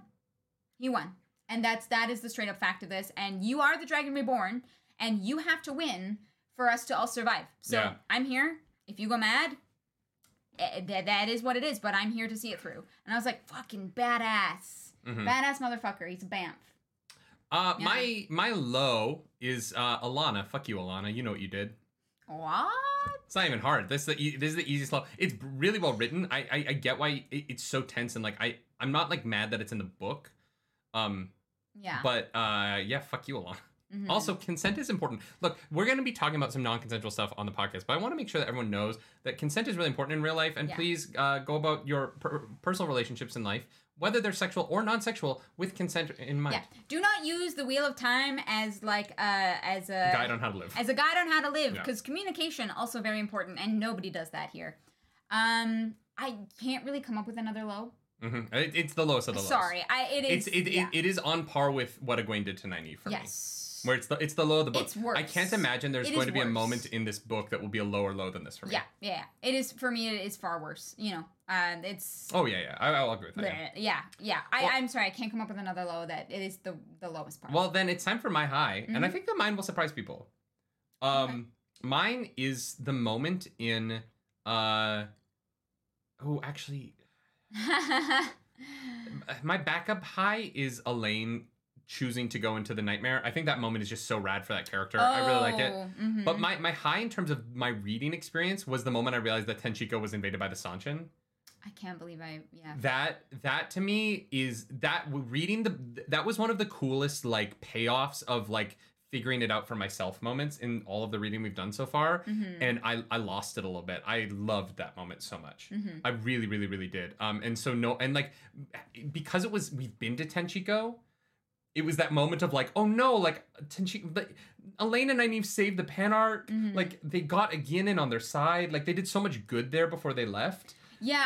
They cleared the Black Aja out of there, but in clearing the Black Aja out of there, they opened it up for the Sanchin to take over. And so it was just like a moment that hit me really hard reading this week. Yeah. I think where I got confused on that moment is I thought that the informant was talking about Falm. The first, I for some reason, I think I just, in my brain, was like, oh, he's talking about the thing we already know happened there. And so I think that's where I got confused. Because I remember this portion of it, I just thought it was in a different place. Yeah. So, yeah. All right, y'all, that is our high-low, which means that it's time to do the plugs for the people who don't want to stick around for Smut Corner. We might have some fun Smut Corners today.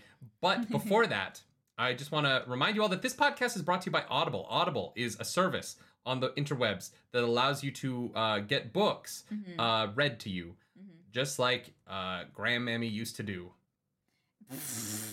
What, you never had a book read to you by your grandmammy? No. Oh, that's so sad. I'm sorry. My mom read me books, though. Yeah. I want to, my mom is a librarian. So. This week we're recommending the book Aragon by Christopher Paolini because the show's coming to Disney Plus, and Clarus has never been turned on more in her life. No, I'm just excited, guys. Aragon is my favorite thing ever, and you should follow me on Twitter and just help me tweet at Christopher Paolini to get me on the show. Thank you. Goodbye. Absolutely. You guys can follow us. Go to audibletrial.com/nerdynightly. Yes. Again, that's audibletrial.com/nerdynightly. The link is in the down below. If you want to click on that and help us make money so that you can read a free book by not reading it. Yeah. You can follow us on the internet. I'm at Nerdy Nightly. I'm at Claris Polaris. And at Nerdy Wordy Book on Twitter and at Nerdy Wordy Book Club on TikTok and Instagram is a place where you can follow for some clips that we're going to take out of the show, as well as jokes like our ship captain again in TikTok that is still on TikTok. Still on TikTok. You should definitely check it out. It is banned on Instagram. So check it out on TikTok because Instagram doesn't want you to see it. It's a conspiracy. Mark Zuckerberg does not want you to know what Ship Captain and Gannon were up to during Book 5 of The Wheel of Time. It's true. He's a big not fan. But what they were up to is the Smut Corner, the final section of the podcast, where we add sex scenes into this very horny book. Oh, yeah. God, guys. When I picked up The Wheel of Time, I did not realize how kinky it was. Yeah, I thought it was the 90s. I thought it'd be clean. I'm pleasantly surprised, I have to say. I think that like, Rand and Aviendha just need to, like, bone it out. Mm-hmm. You know? Yeah, they do. I mean, they have. They need to keep boning. Yes. There's a few. I feel like we should have seen Perrin and Fael's, like, going away sex. Trying to make a baby. Yeah. She's like, put a baby in me. And he's like, all right, woof. There's Matrick. There's no Graendale Smut Corner because none of it is consensual. No. We do not add non-consensual sex into these books. We are only interested in consensual sex. No. Graendal decides to seduce Samael, and Samael's like, while I'm here. Yeah, why not? I have got a drink with me. I don't trust you. So they're, like, very, like, weird about it. But they're two, like, just hot people, so. The problem is if a man and a woman who both can channel don't trust each other, but they're having sex, you get goosebumps during sex. You know what I mean?